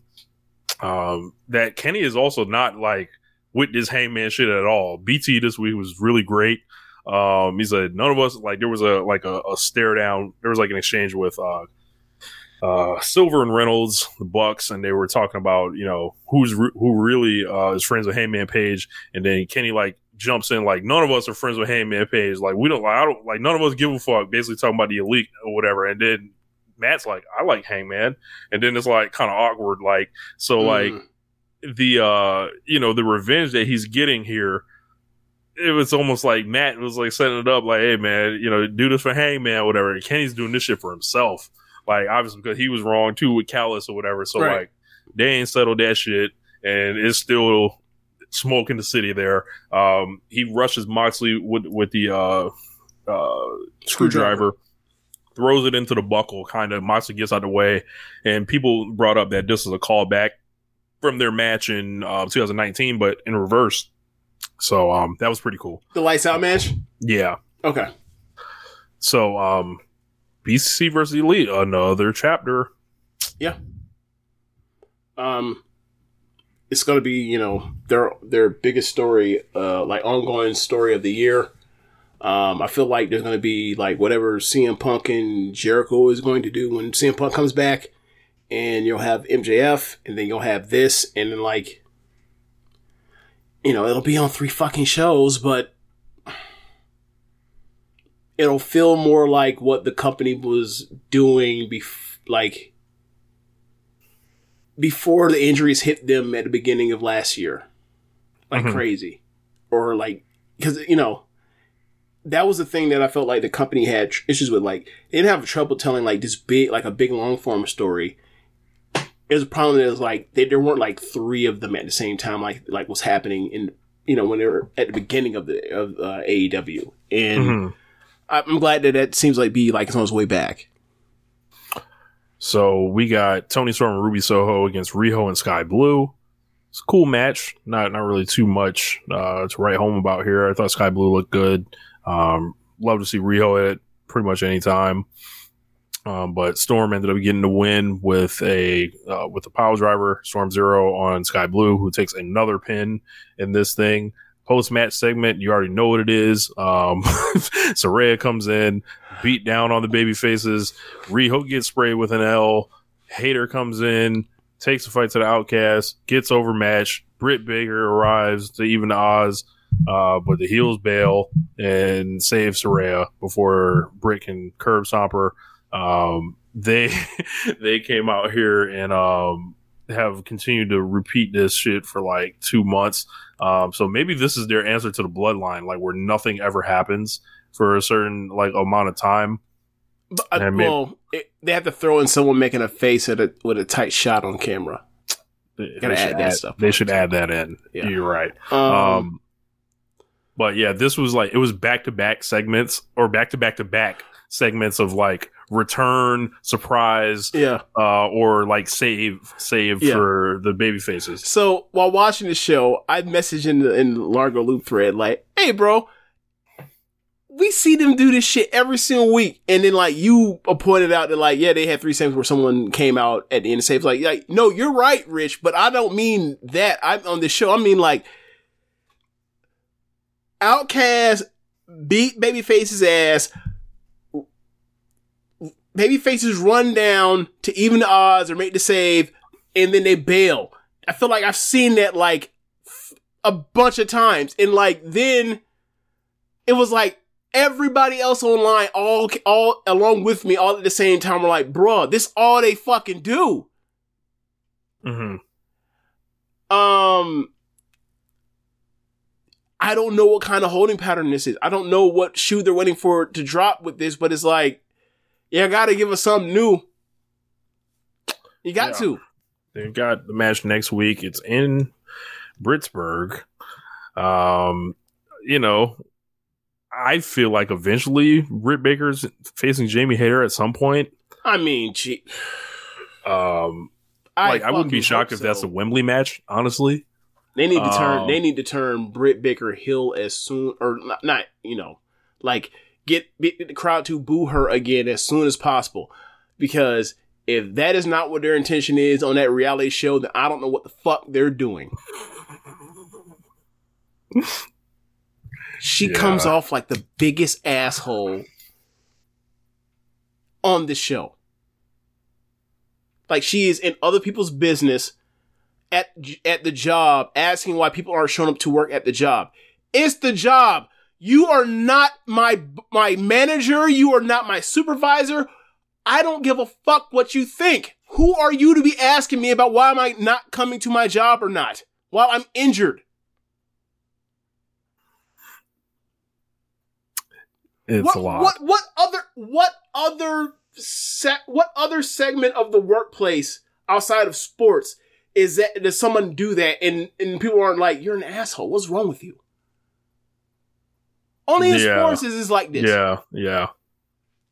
So, I mean, it's a performance-based business, so I get that. She's injured. Why aren't you showing up just to show up? Because I have a bad back and it's probably not a good idea for me to get on a fucking plane. Well, it's real simple. It's real simple. I have a bad back. I don't think it's a good idea for me to walk around the airport, then sit on a plane for 2 or 3 hours. It's not good for your back. But whatever. When you don't like somebody, you'll come up with whatever excuse you'll make to then slander somebody. And I also like the thing where she's doing, where she's like, she is, it's not. The way she's presenting it is not actually about her. It's about everybody. It's about Tony Storm not getting recognition for being interim, for being an interim instead of being actually acknowledged as the champion. Because what she's really doing is she hates Thunder Rosa, so she is then like trying to get sympathy on Tony Storm's plight to get the rest of the girls that she's already in cahoots with to all then gang up on Thunder Rosa. And it's so fucking nasty. And like, I don't even watch this show, but I see the clips of it, and every time I see the clips, it's like, she's making herself more and more unlikable every single time she's on the show that doesn't involve Adam Cole. I don't get it. There's more to the story than you're seeing. I would hope so. Because Jesus Christ. Like Thunder Rosa is not this helpless woman who's a cripple that's doing these things. Like, she's making seminars, like she's flying around the country, she's climbing the Golden Gate Bridge, she's documenting all this stuff on her vlog at the same time. But you know, she's having her husband talk to JD from New York to drop inside info off to Rich. So you know, there's a lot on both sides going on here. Rich, like, I don't know if you've noticed, but like the Elite are also on this show. Did they talk about how come CM Punk's not bringing his ass to work? They don't care because they don't like that fucking guy. Why do you want someone you don't like to show up to work other than to slander them for not being at work? She's an asshole. Well, if they talk about him, they might get sued. It's a little different. It's amazing, man. Like, yo, this is wild. Like, every time I see anything about the show, it is her burying this woman. It's like, I'm not even going to say what I was about to say. I'm going to stop. But it's like, this seems like a lot more than just wrestling or rap. If you get my drift, like I don't get it, bro. Like I could not imagine like on one side someone slandering this person and like acting this out of pocket, and then like on the other end like this person like never ever. Seemingly from what I've heard, like you never heard anything from Thunder Rosa's side about like disparaging Britt Baker. It is like, so why do you continue to do this? To what does this gain y'all side of like? Hopefully you think you can bully her to never come back. I don't get it. And if you don't want her back, why are you asking her why she showed up to work? You don't want her back. I know Thunder Rosa did apologize for whatever she was doing. Apparently not enough or good enough. So I think that happened like after some of the stuff. Like this shit, the problem with all this shit is that it's like airing after like a lot of this stuff has been cleared up, and the timeline is like makes people think like, oh, there's actually a problem going on here, but like the resolution is like set to come. I don't know if there is a resolution. There is like nasty shit in the water between them. Like I think it's quite obvious, and it's been that way for a lot longer than people think. These two hate each other's guts. But, you know, why it's different from, you know, the Elite and CM Punk is, you know, this is going to sound bad, but obviously it's less important, like on every level. But, you know, hopefully they can like not do these things to where Britt, like, when I started sitting with Tony Schiavone, and he was like, "Yo, you got to leave it alone. Like, you got to back off on this." I was like, "Yeah, you got to let this ride." That's the clip I saw, and it's like yes, you gotta let this finally ride. someone is like, "Can you knock it the fuck off?" And also, like, reality TV is fake. So yes. There's, you know, there's an element of all this, I think, too. But there's also another part where it's like, we find out about these stories like Guevara in Kingston. We hear about the Thunder Rosa and Britt Baker thing. And then like, you know, we heard about that like, while, you know, in the midst of, you know, the CM Punk Elite stuff. And you're just like, yo, what is happening backstage, all this place? And then like, yeah, let's put it on let's put it on and record it on the show. And it's like, you just have nothing else to talk about to do to make fake reality, and like you decide like, hey, we had these things that are blown over, so like we're going to put them back on screen, or we're going to try to put them on screen because that's happening right now, and then it'll be, you know, aired months later. It's like, you're right with the timing of the stuff, and it just yep. All the timing is like it's never a good time for this stuff, but like this shit is, especially like, you know, when you get people with Twitter accounts that want to clip something up to be like, yeah, like, because obviously James worked with half the info. I watched the whole show. I'm a little bit more filled in on what's going on both sides. But if you only see Britt, you're like, what is this? Like, like, and I can't blame someone for thinking that. And then when you explain like the Thunder Rosa part of it, I was like, oh, so she's still Britt's an asshole. Like, yeah. Nothing you said like made it be like, oh yeah, like I see why she hates her.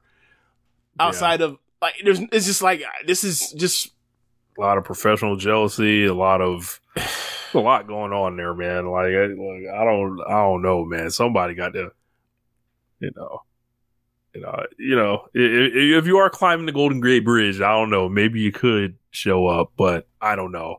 Like, and according to Thunder Rosa, like, they didn't tell her to show up. So, like, that's, once again, on the Booker man. that's not the wrestler to be mad at. Right, like, but I guess, but like, it goes back to the thing of, like, Britt, you don't even like this woman. Why do you want her to show up to work any fucking way?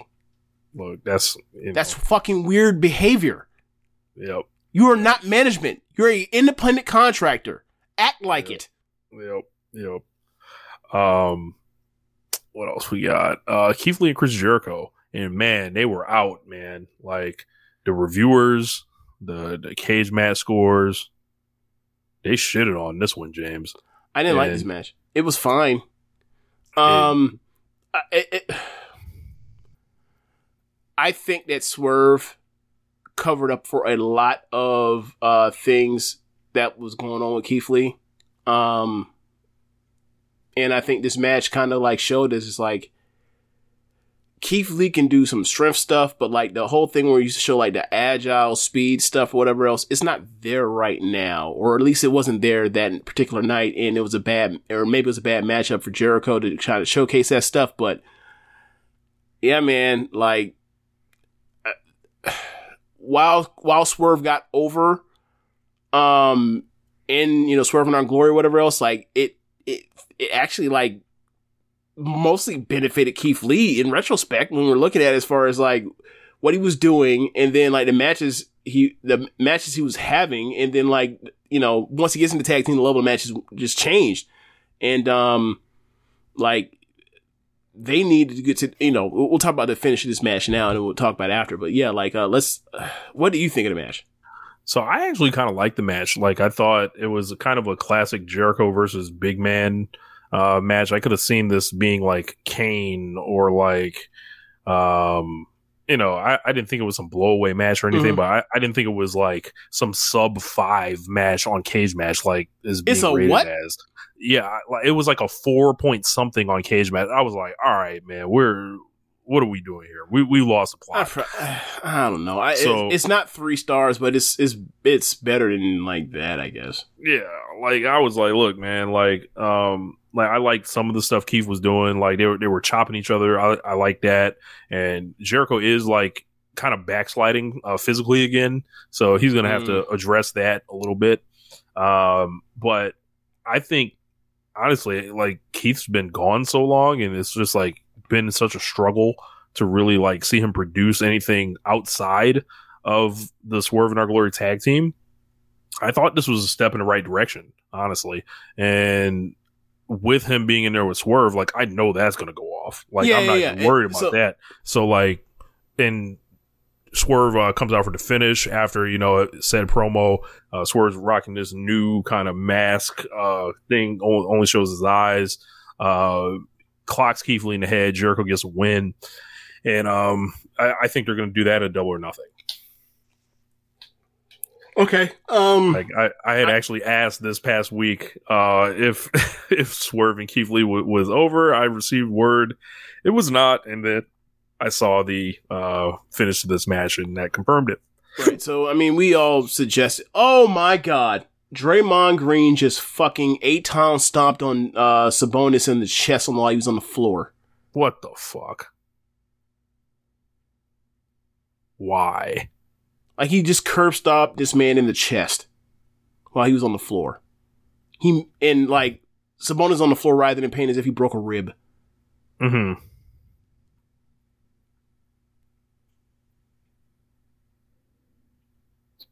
Oh, nah, eject his ass. He ain't, Draymond's out the game. He's about to be out the game. Damn. But yeah, as far as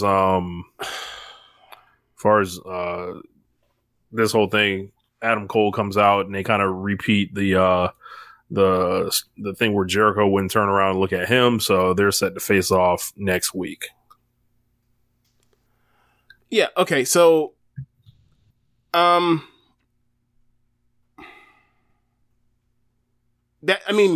far as Jericho and Keith Lee going into their separate programs, I'm looking forward to both of those. I just didn't like this match. And it's one of those situations where like the beginning of the show, end of the show, it was like, we put 2 people that are in programs that are, separate from each other, and we're going to come up with ways to beat these people that are going to start a program. So it's like, whatever is fresh or whatever. I don't hate it as much. A lot of people were complaining about like, why did Swerve have to lose? Why did Keith Lee have to lose? Was like, they're about to move on to this other program and they're going to get each other over. So it's fine. But yeah, I'm fine with it. Like to get Adam Cole, Jericho, to get Keith Lee, Swerve, to get, the Pillars thing. Like those are all 3 program or matches that I want to see in some capacity. So it is what it is. It's fine. Yep. And now Draymond is like arguing with fans in the crowd while they're reviewing him stomping Sabonis in the chest or in the ribs. Love that for Draymond. But I guess there's only one thing left to do, James, and I will hit the music.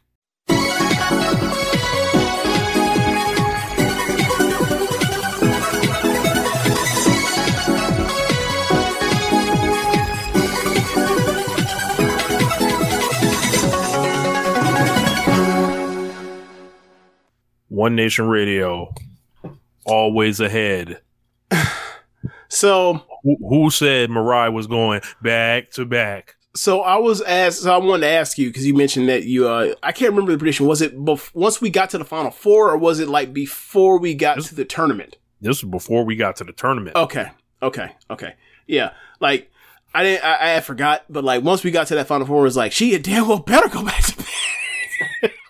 I'm not trying to like look. If it wasn't going to be Waka, she wasn't going to run up the Waka meter. I'll take Mariah. Like, if it was like Maya Sakura or something, I would have been pissed. But. So Niagara Driver suggested like if Waka won, she could like not challenge for the red or white belt. She could just challenge for the future belt. And they're like, okay, that's cool.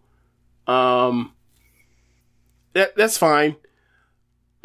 But like the other three is like you can't challenge for nothing else but the red or white belt. And like I saw Ami in a white belt match. She's not ready to be main eventing a pay-per-view yet. And she's better than Maya is. So it's absolutely out of the question. So like Mariah, for me it was like she has to go back to back in. So let's just talk about the Cinderella tournament. First match of the semifinals was Mai versus Waka. Played a lot on their history, from Actress Girls and then Cosmic Angels, and then Mai leaving to go to Donna Del Mondo. Showing that, Waka can make it more competitive now that she's leveled up and she's got a couple wins under her belt. But ultimately, Mai ended up getting the best of her and having to put her away with the Harlem Hangover. And this time, she actually hit the Harlem Hangover without like just landing with the foot right on Waka's face this time. So we are improving. So Mai advanced to the final. Then Mariah and Ami had just a house match. And at the end, Mariah ended up winning with, I think it was just off two rope ejected. Draymond cannot believe he's getting ejected. He got ejected. Even though it's like, you just fucking 8-pound stomp someone in the chest while they're on the ground. You're getting ejected. There's nothing. What else were you trying to do other than stomp his fucking ribs? But anyway, Mariah won by hitting coming off the ropes, hitting a big lariat. She's been using that as a secondary finisher lately. So she ends up getting the win with that. I mean, he is kind of holding him. Oh yeah, definitely holding. But he definitely holding. Like, for me, you know what I'd do? I would attack Sabonis and I would have ejected Draymond. Yeah. Because like you're not. Why are you grabbing his leg? I absolutely agree with you. He should be attacked, and I think they're shooting. Yeah. So. They did tech, it looks like, because I see Steph shooting the foul shot. So, yeah. Niggas putting that Seth Rollins curve stomp shit out. Hey, that shit has derailed the show. I was like, bro, what are you doing? Like, Draymond, this is not the time for you to be doing this shit. We all trying to pile on to Dylan Brooks. Stop this. Like, that man, like, if anybody gonna be dirty, it's gonna be me. Yes. Fuck. But anyway, so, moving on to the finals, or you end up getting Mariah versus Mai. Obviously, when Mariah left to be the second member or the third member of God's Eye with Shuri and Ami, Mai was upset, and I was like, well, you just left Cosmic Angels. You only been faction member with Mariah for like a month or two at most. What the fuck you crying for? So they had the match, and I thought Mariah did a commendable job making out a competitive match with Mai. I thought that Mai, she's trying hard. She has improved. There's still a limit on what she could do in a big match spot, but they got to the point to where like Mariah gave her the Miramari shock and kicked out, and like then Mai pulled ahead of Mariah, and then like people were like, "Oh my god, is she going to win?" And then the crowd was like, "No, we do not want to see this woman win this fucking tournament." And they started 3 clapping and everything, and going and ruining harder for Mariah. And Mariah came back, and then hit a big move, couldn't put her away, and then went to the top rope and hit the aces high like Tanahashi and get the W. James, I want you to do your hands like this, like and then do the clap, Nah, that's too much like the Gator Chomp. I don't really, Is it the Mariah clap? The Mariah clap, but I gotta do a shorthand. I can't do like Gator Chomp. I don't really, yeah. But yeah, man, it's need to clap their hands. But Mariah came out in new gear. Ami has new gear. And I think we gotta figure out what we're gonna do with Mariah with the gear maker. Like she has new gear and is better than her previous gear, but she still looks kind of generic-ish. And like Ami's new gear, she looks distinct and looks great. She has jumped in front of her in the gear game. So we gotta get Mariah. Tommy gonna have to give up the phone number. I mean, but she's right there with Shuri. Like she should have Shuri right. Maybe Shuri don't want to tell her secrets. Maybe. Have we considered maybe Shuri's selfish? That don't sound right to me, but possibly it's possible. Anything's possible, sure, bro. Harrison Barnes dunk, steals the inbound, passes out to a shooter he misses, and Steph gets the ball. But it was about to be a big swing. But Sacramento's up 2. About to be some more revenge. Oh wow. So other match worth talking about on the show was the last DDM match. So Himeka's last match in Dom Mondo is Julia, Micah, Himeka, and Tekla versus Tam, Natsupoi, Mina, and Saki. And they had a very, very good match. If someone crazy spots. It's a 2 out of 3 falls match. Also crazy spots. You get a bunch of Tam and Julia in it. Tam and Julia both get pins on each other, where like the one faction basically like lays out the other 3 at ringside, comes into the ring. They all hit a bunch of big moves on one of the wrestlers. Then Tam or Julia hits their big move on the other one, and they get a pin. Then the other one, Julia got the first pin, and Tam got the second one, doing the same thing. Then the final thing came down to Natsupoi and Micah, and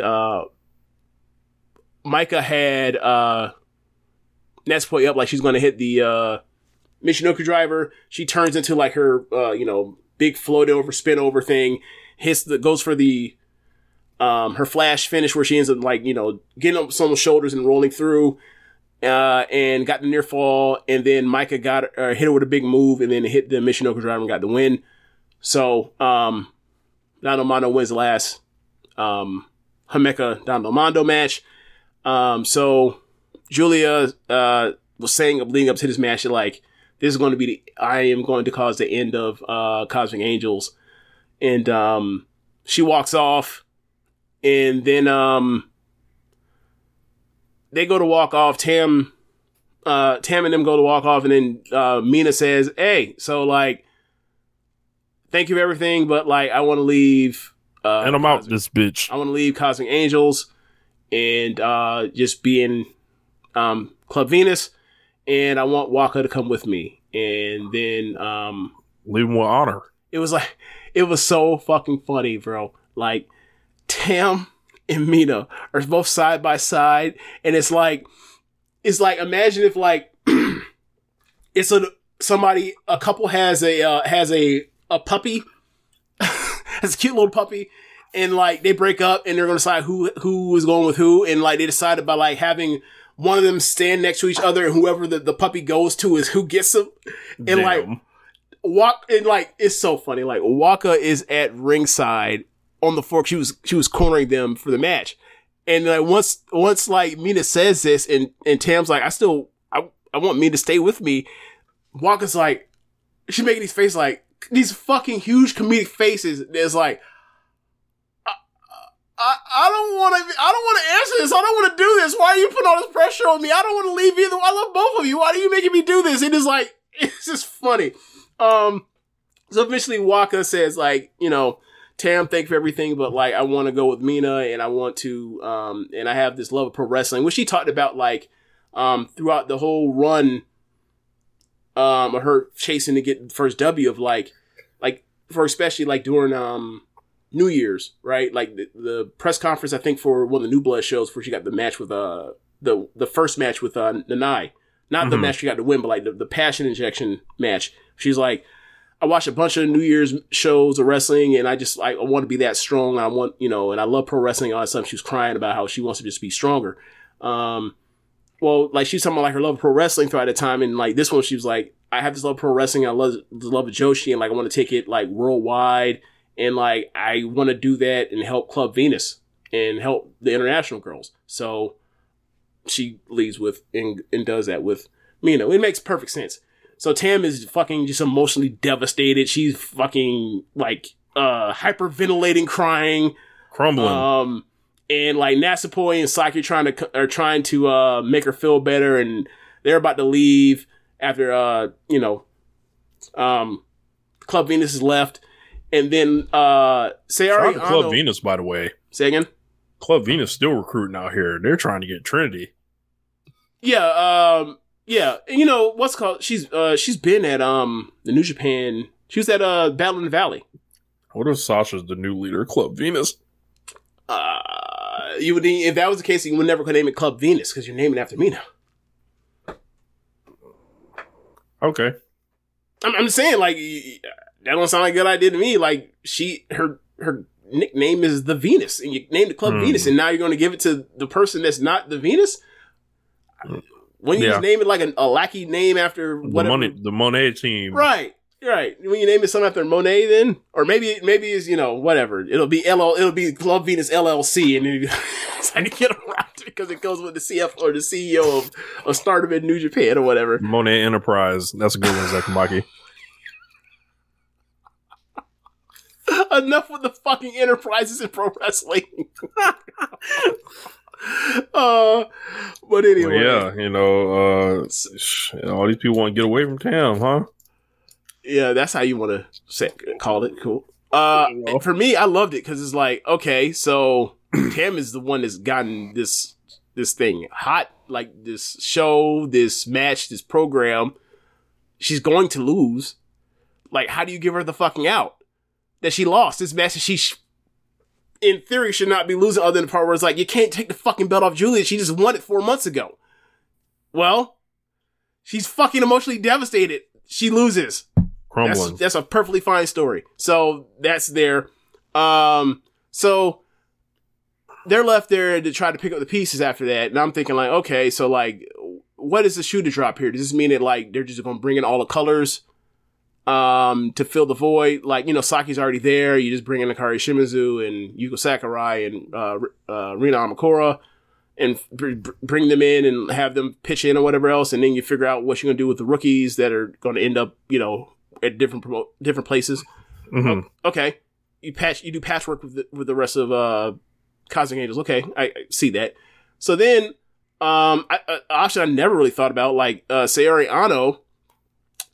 She walks in and she says, I want to join Cosmic Angels. Now, two things. One, it feels to me like on paper, if you put those three together, that's the best three easily they've ever had in Cosmic Angels as far as, three best wrestlers they ever had at top, star potential or whatever else, all that kind of stuff. Also, what I like is that, like, ever since Sayori showed back up, she's been calling Natsupoi Natsumi, which is her first pro wrestling name, Natsumi Maki, and then she got to Stardom. And sounds like disrespect. Right. So it's like, is this like a slow burn and she's going to eventually turn on them and then end up somewhere else? Like, you also keep in mind, like, while she does while she's a very good baby face, like, she's also on like half of these other, or the other half of the, you know, the freelancing that she does is like, she's an Ozaki-gun with cracking the whips and shit with like Mayuki. So like she can play heel or babyface perfectly fine. Like, and you look at the issues with like Oedo Tai, or you look at the issues where it's like Donald Mondo is down to 4 people after Himeka leaves. It's like they could use a 5th, and they could use someone that's, you know, like if Mai Sakurai or Tekla. I mean, Tekla should be their 3rd, but they treat like they act like Mai Sakurai is going to be the 3rd. And I gotta say, like if she's the 3rd, she's the worst 3rd wrestler in any faction. I ain't cutting it. Hey James. Yeah. There's a photo I've put up on the stream. I saw that. Yeah, I saw that during the show. I feel like I smell a rat, man. Yeah. Like I feel like I would like to present another photo as well for the people here. You know, we got Natsupoi here smiling, looking devious, treacherous. Untrustworthy, I might add. And then you had this woman next to her just kind of just physically repulsed at this whole thing right here, this whole setup. You know, I'm reading the body language here. Like she's standing straight up. Natsupoi hanging on for dear life. Tam just doesn't even know what was going on. And then Saki is just like kind of sitting on the outside like, so this how they get down over here? So like, it just looked like chaos, disarray going on right here. So a lot's in flux. Like I personally think, like for me, it works. Either thing they do, like they have her stay, they have her turn on them and leave. Either way is like after this is over, after we get past this show, like Natsupoi and Tam are going to need like something to do. Like if you want to do you know, are we about to get the long-awaited Ozaki-gun Cosmic Angels war? Nah, they're not bringing Ozaki-gun, but I mean, like as far as she can play heel, it's like okay, like if they want to, right?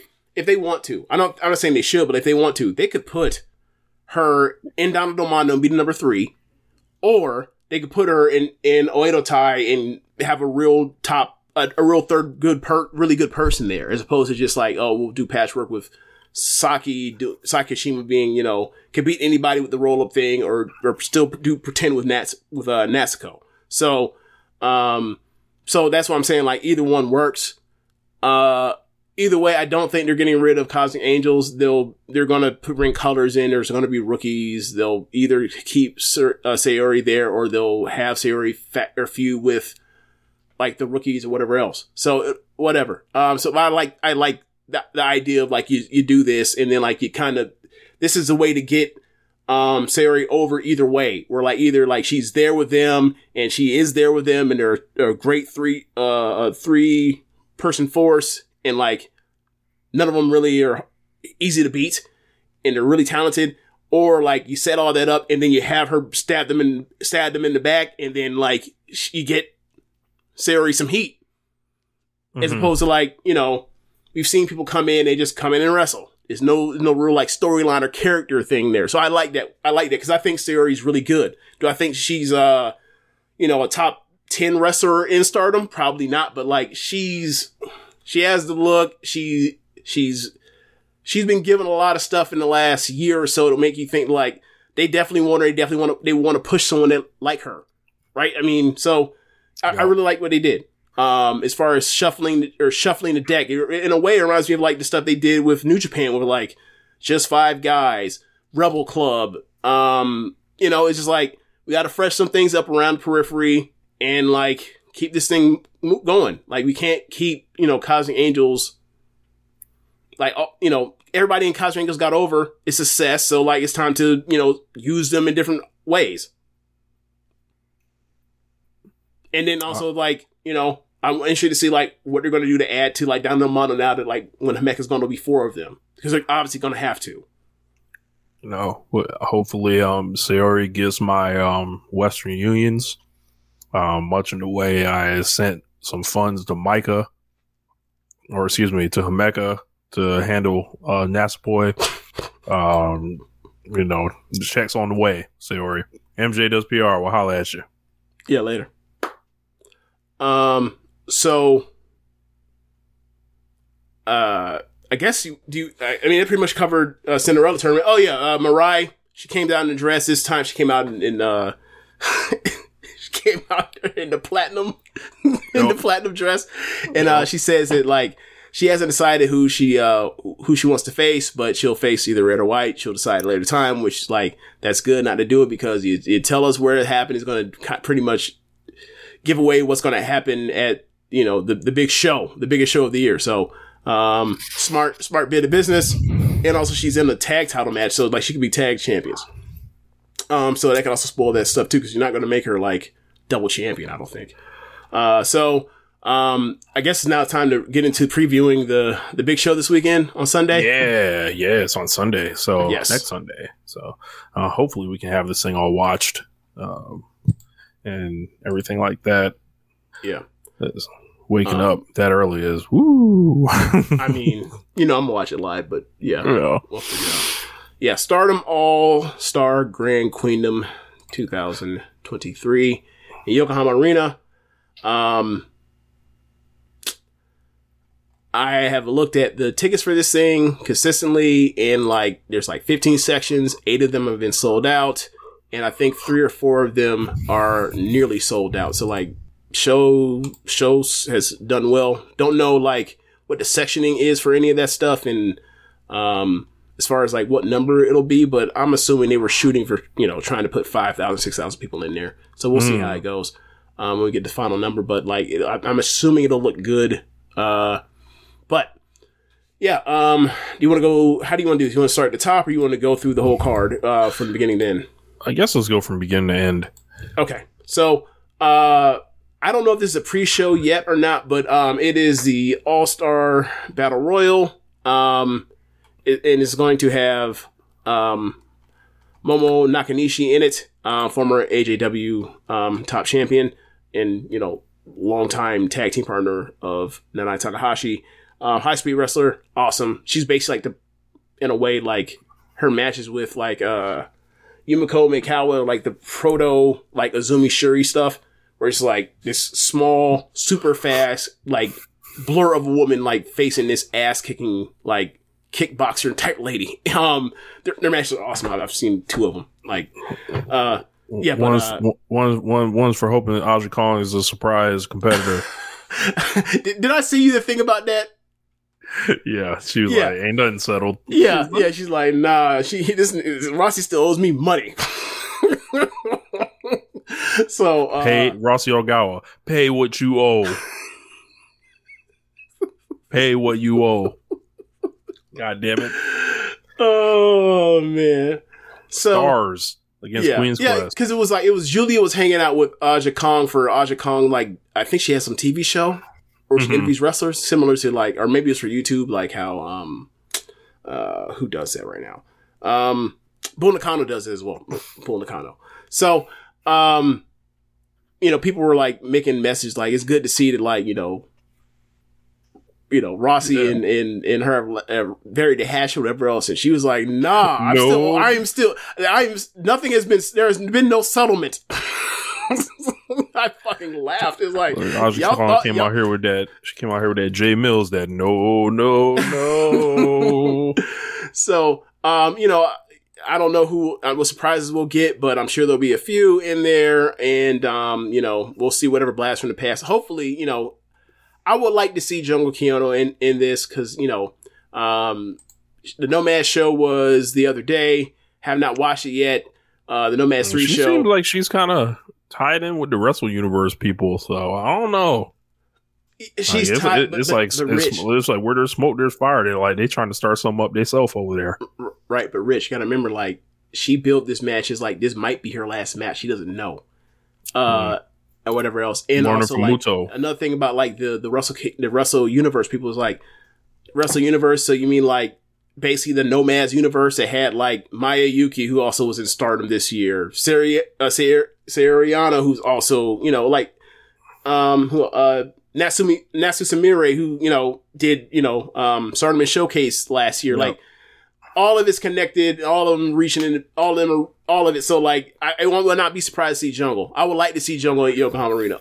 Obviously, she already did Yokohama Arena for Noah, but I would like to see her do the Stardom Yokohama show as well. You know, and get like one last match with Stardom, and then, you know, and we'll see what happens. You know, it might be the end for her. So, I would like to see, you know, it ends in a Stardom ring. Right. So, or not even Stardom ring, because who knows if because Hannah's Memorial Show is next month at the end of the month, and like she might do that too. So, you know, she keeps talking about like she's gonna have a last match and get her knee worked on the third time, and you know, she might keep putting it off to continue doing these shows. We'll see. But anyway, moving on from there, you get the celebrity tag match. You get Hazuki with the person she's been training, Fuwa-chan, the YouTuber that we've talked about on the show, versus Utami and Miyu Yamashita. You know, Miyu Yamashita. Miyu Hamasaki. I was like, that's overkill. But, yeah, now, from what I saw in the match that Fuwa had a couple months ago on pay-per-view, she's not bad.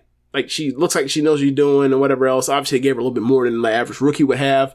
But, like, the match was good. The match was fun that she had. Like, if she can have another one of these on the show with Utami and with Hazuki, I think that does a world of help for both of them. And, like, you know, they're trying to convince her to become a wrestler. And if she does, and if she gets good at this, that's going to be a whole different level of star than they've ever had. Or at least since Yuzuki Akawa. So, moving on. Third match. Third match is a 8-woman tag. It is Saki Kashima, Rawaka, Momo, and Natsuko Tora of Oedo Tai versus Tekla of DDM. And then Jesse, Xena, and Mariah May of Club Venus. And Rich, have you seen any of the online stuff between Tekla interacting with the Club Venus Gaijins? Yes. She fucking hates it. She hates them so much. It's been fun and enjoyable. And they also know that she hates them, and they're just trying to like tease the fuck out of her that, like, you know, we're going to try and get you to, you know, join Club Venus. And then Tekla's like, no, leave me the fuck alone. I don't want nothing of you English speakers, even though I speak English as well. No. Like, it's fun. It's been fun. I'm interested to see if they can coexist, but I think Oedo Tai is going to get a W. Sakishima's going to pin one of them. But we'll see. I feel like Club Venus is getting the push here. I would... See... I thought the same thing. They've been winning a lot of matches of late. That's true. Also using, you know, I don't know about necessarily say underhanded tag might be too far, but like the guy just clearly lean heel. Mm-hmm. Mina and Waka, especially Waka, doesn't. So I think people are trying to confuse on the presentation of like what Mina is and will be going forward. Is she a heel? People don't really know. I heard a lot of people are upset, like, with this, with Mina. Yeah. And, like, possibly, like, the ball being dropped, like, with her, and she's a heel. That, look, we've seen her be... If she is a heel. People don't know. We've seen her be crazy before, which I did not like. Right. But, and then, you know, you got, on one end, you have, in the press conference, she's talking about, like, you know, when you kick me in the mouth with your fake move,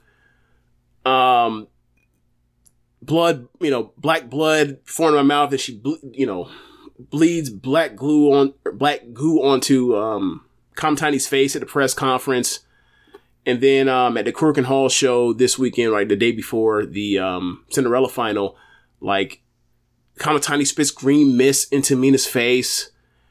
And I'm just like, look, there was like just main event, just semi-main event, Mercedes and Mayu, because this, I don't get the appeal of this at all. Like, you had a simple story of this person overcame this terrible injury that happened in the middle of a title match that she was going to lose anyway. She was being put away with the move, and she botched the move that put her away. So people's heart go out for her. She comes back, and she brings in these gaijins, which is in part people overreacting from the Western fan base because they, like, for some reason hate people that speak English in Stardom, whatever. And there is some concern about her presentation. Is she a heel? Is she not? Like, she's hanging out with these assholes or people that act like assholes while her story is like she's overcame this gruesome injury to get this match back. But it's like, once you spit the black goo on someone's face, like, I'm over it. I'm just over it. The program really didn't do much for me because, like, Kamatani's not much of a storyteller, a program storyteller in that way. I think it's more that people are, like, over Kamatani's title reign and think it's too long and they want to put it on somebody else and they may as well put it on Mina. So they wanted her to be the babyface so they can get the big triumphant thing. And it's like, well, if Mina's going to be going that way. Well, if Mina is going to be doing this, then it's like, now they feel like, oh, well, Kamatani is going to retain, and now I don't like it. And it's like, I don't personally think that Mina is ready to be semi-main eventing pay-per-views in Stardom. Anyway, she's getting the biggest match of her career. If it happens, cool. But, like, I don't think that, like, you're going to take this off of Kamatani, put it onto Mina Shirakawa, and then, like, the 4 4.25 matches and 4.5 occasional matches start flowing, you know, every month. Like, that's not, like, I think that Mina has gotten a lot better, but she is still not a top half of the roster performer. Still. Day in and day out. She's good, but that speaks to the level of talent on the roster. So yeah. I never thought she was winning. Even before this stuff started happening, I never thought she was winning. I kept looking at, like, oh, they're doing a show like the next week in Fukuoka, and one of those pay-per-view. They're going to put Micah or Himeka in one of these big, and they have a title shot for this thing. They're going to have to do that on one of these shows. I could clearly see, like, you give Mina the big shot, she loses, and she's a faction leader. You have a rebuild over a longer track, keep tracking the progress. You put the belt on Micah or Hazuki in Fukuoka, and then you let, you know, either one of the better wrestlers in the promotion basically succeed, Kamatani. That's how I always kind of saw it. And I thought that they were going to do that by, like, having one of them win Cinderella, but they didn't. But, like, you track what's happening with, like, Micah getting this match with Himeka. She's more likely going to put her away in Yokohama Arena. She won, you know. I think Mariah is, like, going to jump all over this. That too. Like, it's another one. It's like, you have all these options of people that, like, I think are more qualified in ring bell to bell than Mina is. Just is. Like, I obviously those three aren't as over as Mina. So maybe it doesn't matter. Maybe they're just going to say, hey, she's super over, put it on her. If she has, like, you know, if she only tops out at 3 3/4, so be it. But, like, we'll see. I'm interested to see how this all goes. I hope they have a better match than they had before the botch basically, like, made that match, like, people forget that match. It's like, it was a match that, like, was approaching 4, may have been 4, but it wasn't like, you know, Kamatani and Mirai. It wasn't like Kamatani and Micah. It wasn't like Kamatani and, you know, Kyrie or Kamatani and Natsupoi. Nah. So, or Kamatani and Hazuki. No. But yeah, like, I just hope that Mina, the only thing I hope is Mina can have the best match of her career up to this point. Like, cause she's been put in certain positions and then she's wanted to do, like, things that got in the way of her matches, like the TAM title defense or challenge she had back in 2021, where it's like, just have a fucking match, be better than this, instead of doing your Muda gimmick. So, we'll see. Let's say third match from the top. IWGP Women's title match. Oh no, I'm sorry, I'm skipping around. I'm sorry. How did we ended up going to the Mina thing? What happened? Don't know. I think it was the Club Venus combo. That's what it was. So, all right, so we'll skip around. All right, so next match after that. I'll take Club Venus. May Sarah and Starlight Kid versus Azumi and Mai Saruga.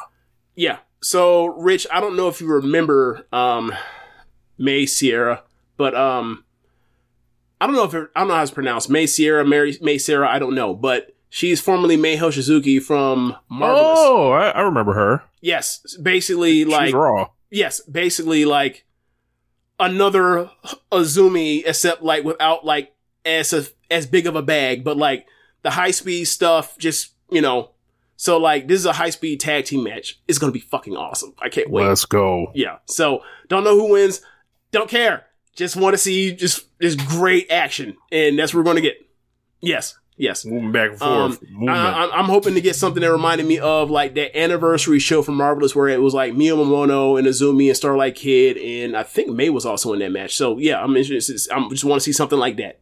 From I think it was last year or 2 years ago. So next match after that, you end up getting retirement match. Yes. Rebecca versus Micah. Yeah. So I've been just, haven't really thought about it aside from that's going to be depressing to see the end of that one or sad or whatever. But then like the English account put out the tweet today and I was like, it finally hit me. It's like, wow, they're going to go out there and blast each other, and Micah might come out here and be like, I'm sorry, I love you, before hitting her with a running lariat and just putting her ass away. But yeah, like it's going to be emotional, and it's going to be, a lot of this in the match. A lot of, a whole bunch of fists being thrown at lariats and clubs. It's going to be a fun match at worst. And then like whatever emotional aspect to it, from like, those two being one of the more like, joyful friendships in Stardom over the last couple years, and ending that way, like, it's going to be really good at worst. Their Grand Prix match and then double knockout was awesome. So I'm expecting something like that again with a finish this time. I think this one is going to be absolutely excellent. I think, Michael's going over, Mecha's going to, lay it down for her. And, this is going to be like very emotional. It's going to be if you follow these two wrestlers for any like amount of time, you can see obviously how closely they've been identified with each other. It's like they're two sides of the same coin. It's Micah and Mecca, Mecca and Micah. And it's just like there are these two, big wrestlers that, I've called them like, what if Kane and Undertaker were good? Like, and, it sucks. Omega's going to go because like Omega's like, I like Omega a lot. So I'm just going to enjoy her last match. Yeah. I mean, me, like I had hopes for them, getting a second reign with the tag team titles and like having a long run that didn't happen in 2021. But, not going to happen. But like I did get to see like over the last year, like Himeka like prove a lot of things that I had doubts about with her as far as a singles wrestler.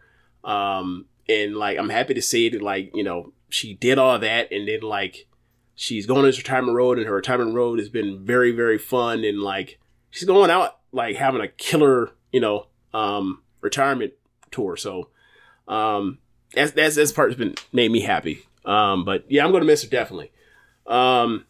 So also we mentioned the Mirai thing, the Mirai factor when it comes to, challenging for Kamatani for the white belt. Like, never, like, Micah could just as easily, like, win here and go to Fukuoka and, put the local girl in there in the main event with Julia. You could easily do that. And then you have the Kamatani and Mirai some other time, or maybe underneath that. I don't know if they do, a full white and red belt like a week after this show, but who knows? So next match after that, you end up getting the tag team titles being defended. You have 7-Up, Nana Takahashi and you versus Mirai and Ami Sourei. I expect this match to be very good. So they have 7-Up have been nothing but impressive. Given against every level of opponent they've had in this title reign, and I expect them to do the same again. And I really feel like this is the first time their titles are in real jeopardy. With the Cinderella thing, kind of throw some weird things of like, are they going to give? How are they going to set this up for Mirai? Ami's already the future champion. She'll be future champion and tag champion, and likely the pin eater while she's the the future champion as well. Yeah, I can't see it. But there's also the part where it's like, this is now the fourth time that the New Eras have challenged for these belts, like within the year, and it's like, I don't think I've ever seen a team get that many chances at one set of belts, or one get a shot at that many set of belts, and then like they don't win. So I'm interested to see where it goes. Like I could, if they were to lose, it wouldn't shock me if they put the belts back on Melt here, going into the summer. That wouldn't surprise me at all because it gives Tam something to do. Tam and Nespo something to do. But who knows? But yeah, like I expect a really good match. I expect that, like, I can't wait to see Mirai and Nanai in this. And I can't wait to see like what big power moves like Mirai and Ami do to you. I can't not you meaning Rich Latta, but you meaning the wrestler. Why you? Yeah. So I expect that. It is not. Yeah, I expect a slobber knocker between these four. I'm going to pick 7-Up to retain. I don't think Nanai is losing in no Yokohama arena. Nah. Oh. Lower profile. Yeah, can't can lose to Waka Tsukiyama on a roll up, but can't get beaten. No. Too many people here. Oh man. Too much company around here. So next match after that, you end up getting the trios belts defended. Prominence, Risa Sera, Suzu Suzuki, and Kurumi versus Restart trios team of Kairi, Natsupoi, and Sayori Ano. Now, this has old history when on the fourth the second Korakuen Hall show of this month, the second one, April 2nd. Kairi had teased that she was going to bring somebody to Stardom, and the person she brought out was Sayori Ano, and she did it while Natsupoi was out there. Sayori Ano and Natsupoi, both Act-Rest Girl wrestlers at the same time, were former tag team and Act-Rest Girls. If you look at one, look at the other, you remember what Natsupoi looked like when she had brown hair instead of blonde hair. You think, oh, that's bigger Natsupoi. People have said that plenty of times. Sayori Ano, even while like in a babyface gear, she's not necessarily fucking Tinkerbell like Natsupoi is. So like, I can see people being like, I can see the similarities, and also see the differences as well. So back in 2016, Stardom had Natsupoi and Sayori Ano on shows back when their roster was depleted before they like went into Gaijins heavy. You would see like shows where it's like, I think it was 2016 Halloween show. I actually watched this. That Sumimaki or Natsupoi, because she had the poi gimmick at the time, but she wouldn't call herself Natsupoi. That was just her catchphrase or whatever else. And like, so she dressed up in a mask. She had a mask on. And on the ends of the mask is like poi, like hand shaped, like the poi symbol on the side of her mask. And her name was the Poi Man.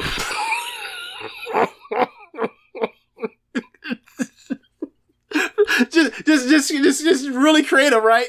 Yeah. Bro, if you saw it, you bust out laughing. You would bust out laughing. But yeah. I'm hoping for a couple things in this match. One, I gotta get Suzu Suzuki's contact information for the Western Union, and I hope Kairi tags in, and this is like Ric Flair and Sting, a Halloween Havoc '95. Like she tags in Alpha Natsupoi, who's getting whooped on, of course, because Suzu got the Western Union, and then Kairi just like punches Natsupoi in the face. Like that's what I'm rooting for here. So you want So you want Kairi to turn on like one of her young girls, basically.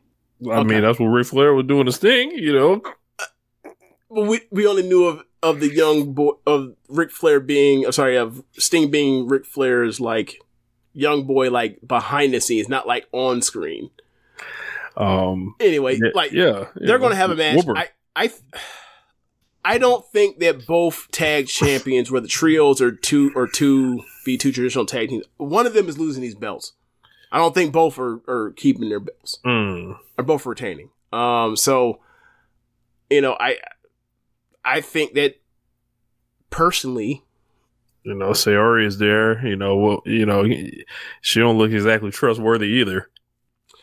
Yeah, but if she turns on anybody, she's turning on Natsupoi. She's not turning on Kyrie. Mm-hmm. It's interesting. Like, I don't know who I would pick in this situation. I just know one of these tag team champions is losing. So I think the fallout, would be better if Restart were to win these belts, and then you try to figure out what's Sayori doing with Cosmic Angels, what is Kyrie doing with Tam and all that kind of stuff. I think that's fun intrigue or conflict in the months following this show, but we'll see. Next match after that, then you start getting to the single stuff. You get Shuri versus Chihiro Hashimoto in a knockout, submission, or ref stoppage only match. So they're having a Texas Death Match. I don't think that you will be seeing the stuff you see in AEW during the Texas Death Match, but sure, why not? Shit, go ahead, run it up. I've never watched Chihiro Hashimoto, but I hear good things. Yes. I miss Shuri having big matches, so I guess Shuri wins. Right. I did not watch her match on this show. She had on the Cinderella final. She had a match with Konami. I didn't get a chance to watch it yet, but I will check it out before the week's out.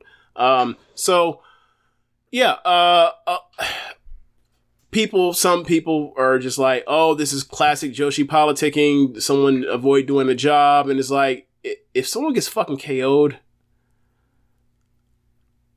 or submitted or gets beat so bad that the ref has to stop it, you kind of lost. The only way I think you can get out of that is you got put in a chokehold and you didn't get passed out because you didn't tap out. That's the only way that's really is feasible that you didn't actually just get flat out beat. Mm-hmm. Or get beat that's less that's worse than a pin. So we'll see. But either way, I expect them to beat shit out of each other. Sorry, go ahead.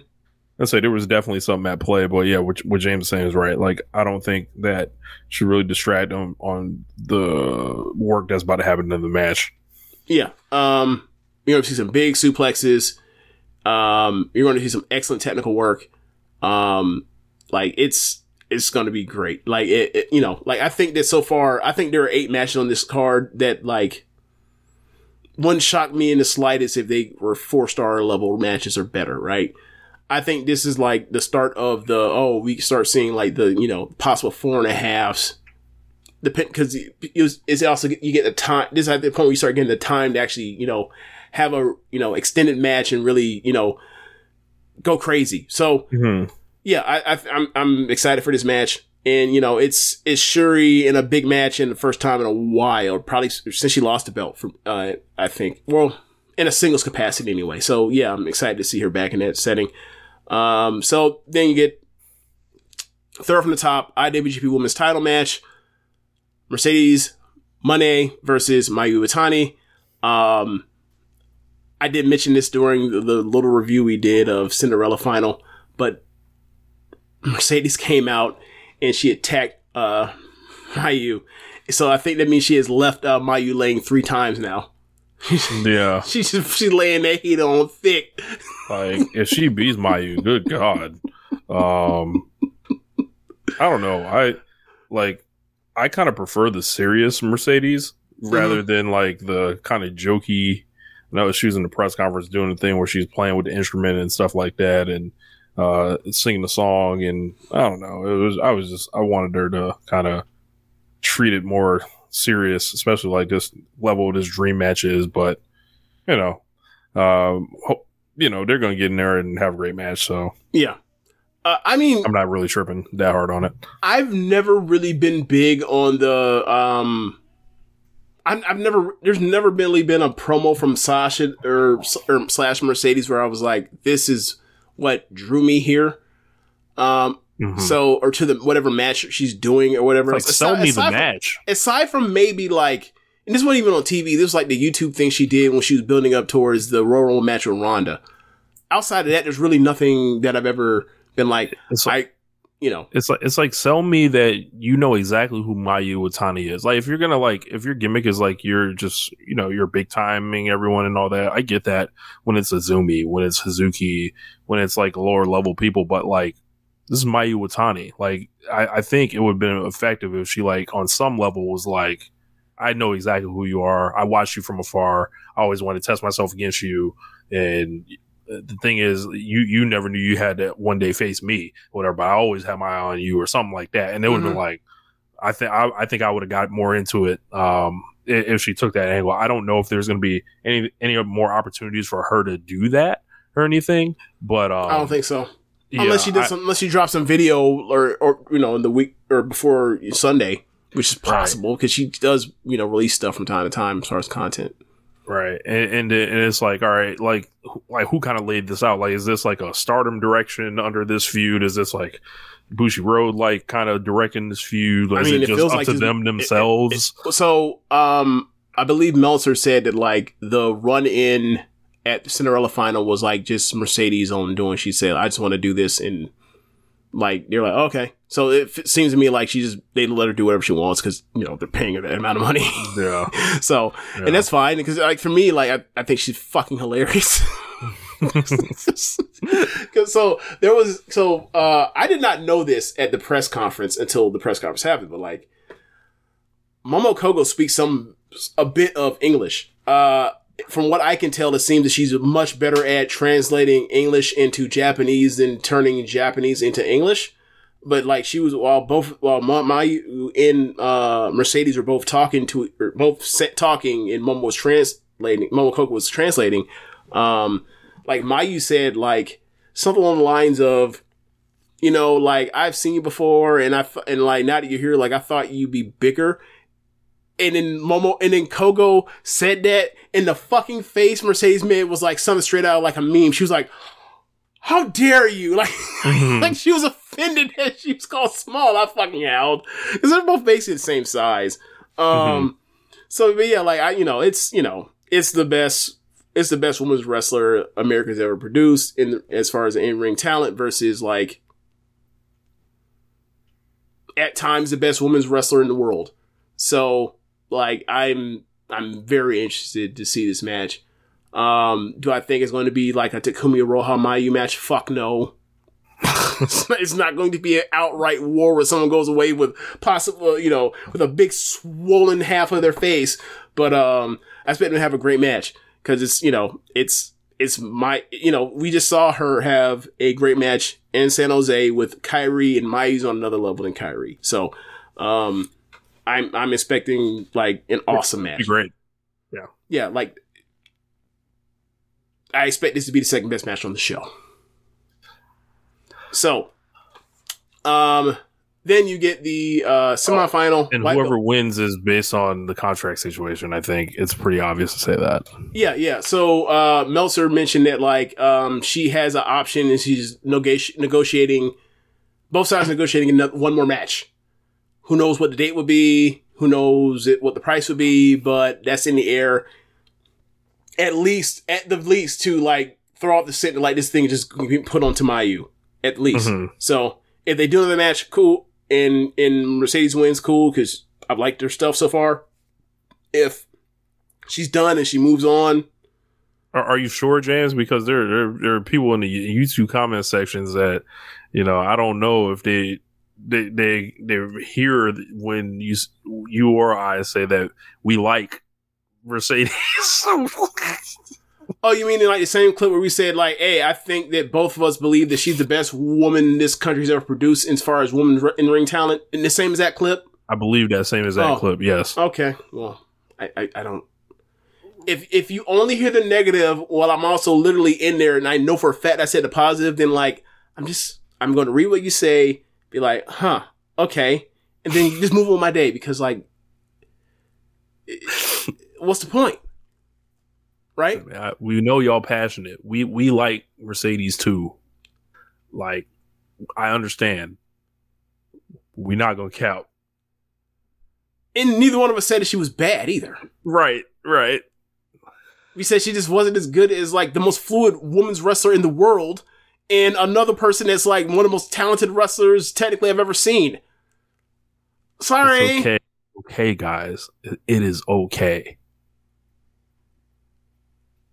Yeah. So anyway, what were we? So moving on. White belt match, semi main event. I did that one earlier. Saya Kamatani versus Mina. Yeah.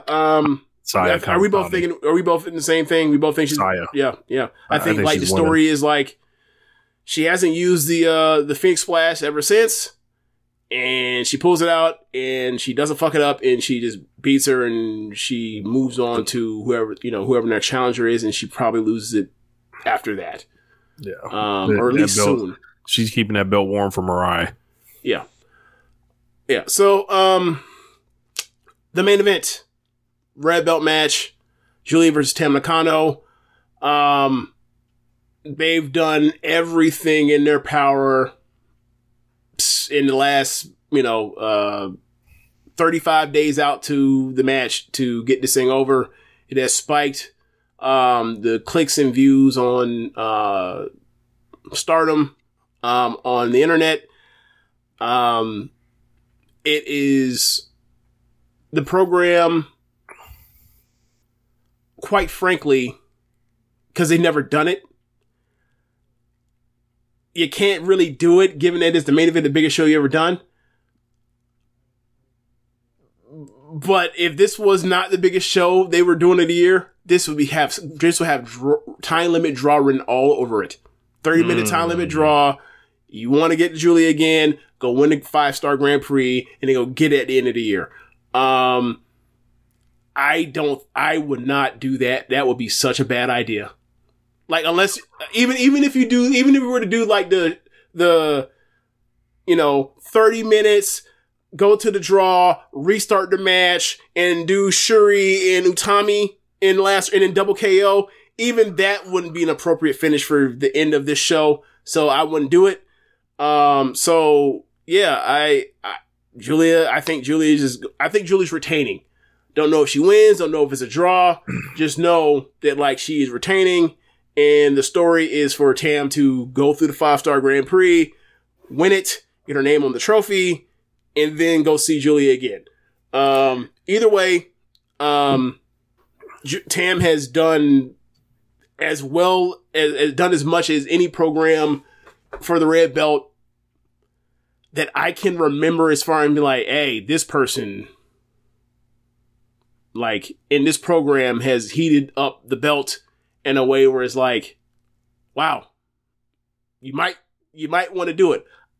I wouldn't do it because like I didn't fly my ass to Japan and spend all that many hours on that fucking plane to see Julia win that fucking belt just for her to lose it 115 days later. I would not enjoy that. But for those that did not do that, I see your arguments. I see you and I understand it. But I think that there are people that think Julia can come off of it, but I don't know. I think this is where Stardom may have kind of like backed themselves into predictability sometimes, like with the long run stuff. Yeah, with the long run. So like no one takes anything serious. So like, would it be the worst thing in the world to flip the belt here? I don't think so. I agree. As well as like to kind of upset that we have one title change a year thing. Especially like, Utami's not been focused on while Shuri's like kind of just, hanging around doing outsider work. There's Kamatani that'll probably be coming off the white belt soon. Like, I don't know. Like, I think they could use, like, I think there's a great argument to even if you put it back on Julia, right? Oh yeah, no. If they take the belt off of Julia, which I don't think they're doing, but if they do it, she's getting a second reign, and she's going to get her actual year with the fucking thing. Mm-hmm. Like, no, there ain't no mistake. She's going to get a year-long reign with this belt at some point, whether it's this reign right here or it's the next reign. Yeah. Yeah. I don't know, man. It's, I think Julia's gonna win, but like if Tam wins, like I don't see a downside to that. Like I know people are crazy about, like I know people are crazy about Julia, and I like Julia too. And I think Tam like winning, people on the outside would be like, "What the fuck is going on?" Like because like the Julia ascension was so kind of publicized. Especially like, the people that don't normally pay attention to Stardom, like Julia's somebody like they're watching kind of right now. So there's some that like, I think it would just be too much of a shock to the system for them to take it off Julia. Yeah, I'm not like if you are like flat out, like I said, I did not fly my ass over to Japan to see Julia only be the champion for 115 days. I didn't.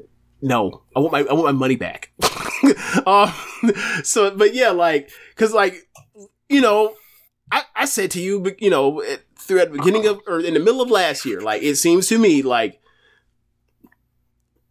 Tam and Julia are getting their title shot against Shuri. Shuri is going to send them fucking packing both, and then both of them are going to be opposite blocks, and they're both going to fight in the final for the Grand Prix, and whoever wins is going to topple Shuri at the end of the year, and then the next one, and then the other one is going to win the belt off of them that didn't win.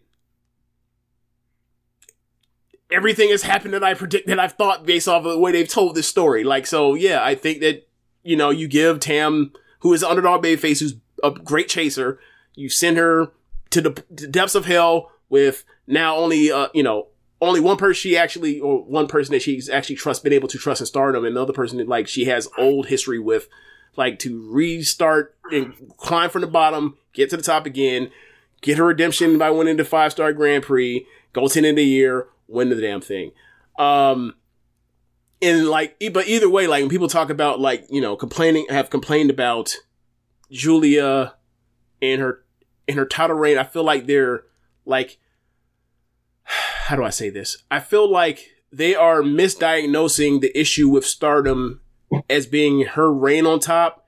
And it's not like, hey, they did this trios tournament that went 2 months that killed their storyline telling for building stories around their card, for their pay-per-views. And now I'm seeing a lot of people not thrilled. I'm seeing a lot of people not thrilled with the Stardom booking this year. Yeah, because they shouldn't have done it 2 months. Like, so when they announced Triangle Derby, and I was in Japan when they announced it, I thought like, or no, I'm sorry, before they rolled it out and let you know what it was going to be, I thought it was going to be like a Cinderella tournament, was a single elimination thing, right? Then I heard like, oh, it's a round robin. I was like, no, they're doing 2 months of this. I said this to Velcage. It's like, they're doing 2 months of this? This isn't good.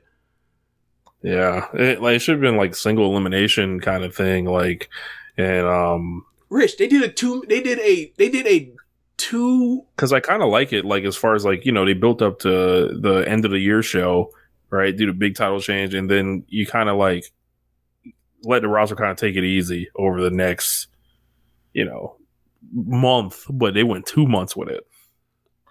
Yeah, and this is also like,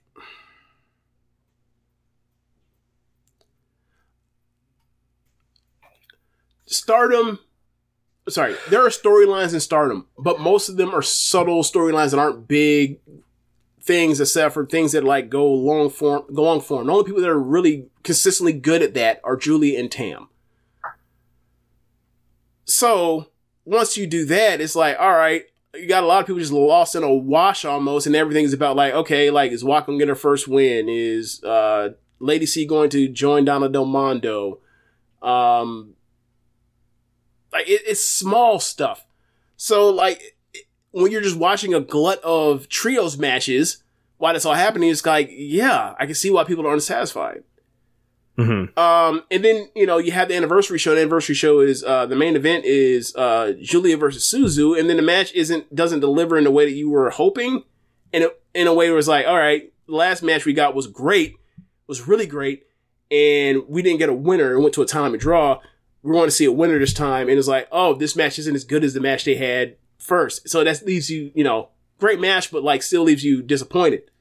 And then you get the Mayuki match, and it's like, okay, so this is not her second defense against someone that's not actually in fucking Stardom for the red belt. It's more Julia wrestling old ice ribbon wrestlers in Stardom. And it's like, oh, so this match just went to a double count out, like a 19 or 18 minute, 17 minute double count out. And then the two matches before were way better. Okay. Great match, but it wasn't like, it wasn't Hazuki and Kamatani. It wasn't Starlight Kid and Azumi. So like, people talking about her title reign, I think like, they're misdiagnosing it, saying like, the company's stale and it's because she's on top. It's like, no, the company's stale because they did a 2-month trios tournament to start the year. Like tag league, historically, you look at New Japan, you look at Stardom, like, when they do tag leagues, downtime of the year. It's a downtime of the year. Now you're doing trios wrestling. That's even less over than traditionally than tag team wrestling. Like what do you, this was like, if you were to predict what was going to happen, what's more likely to happen? It was going to stay super hot or it was going to go down. You would pick it going down. And then sure enough, that's what happened. So like, yeah, I'm not a person that's like trying to hear any of the people talking down on Julia's, defenses or her title reign. It is what it is. It's been hurt by what's the first 2 months of the year where like once they got out of it and got to Julia and Tam, it immediately got hot again. And like the thing with the Julia title reign is like there's still matches. She still has the match with Tommy, which I quite frankly thought was going to happen at this show, but they did the Tam thing, maybe just to do it early so they can build Tam up to get to the belt at the end of the year. You still have the part where like Hazuki beat Julia in the 5-star Grand Prix. You still have Mirai beat Julia in the 5-star Grand Prix and also just won Cinderella. You have a match where like, if you want to, you could put Micah and Fukuoka. And you have the part where like Julia and Mayu are 1-1-3 against each other lifetime. Like in their last 3 matches have all been time limit draws. So you could do that anytime you want to. Like, so there are programs for Julia to do that are actually with Stardom wrestlers. Like, don't think that it's not the case. So like, she still has that stuff. They just front loaded it with this stuff. I guess just get to the good stuff at the end or in the middle of the year. I don't know. But, I will say, like, if you look at like the list of things that just instant programs you could do with Tam, the list is longer, but it's like, just do the Julia stuff and then do that. Like, especially given the time, like, if Mayu is going to be IWGP champion, I don't want to see a IWGP champion versus red belt match between Tam and Mayu. Let Mayu have her reign or whatever else. Hell her have it, lose it off to Tommy or Shuri or whoever, and then like when Tam gets it, you get the Big Spring Show 2024. You do the Mayu and Tam match there, and Tam finally beats Mayu there. I think there's Julia is actually right now sending out tweets talking about she wants a match against Mercedes. Yeah, I saw double that. Belt match. So maybe that's something to put into play as well to consider that. Yeah, seems kind of far fetched, but I mean, I just never know. Okay, I think that as far as it happening, I've never heard. I see why Julia would say she want that match. I have not seen Mercedes say a thing about Julia. It's always been it's on Twitter right now. They going at it right now on Twitter. Oh, okay. So okay. I meant before today. Like I saw that earlier on Tokyo Sports that Julia said that she wanted to wrestle Mercedes. But like before then, like when she first came in and she mentioned she wanted to wrestle, she mentioned like Tam and AZM, people like Kyrie and Mayu. I think maybe even Starlight Kid, but she didn't mention Julia. So yeah, they can do that and that's fine.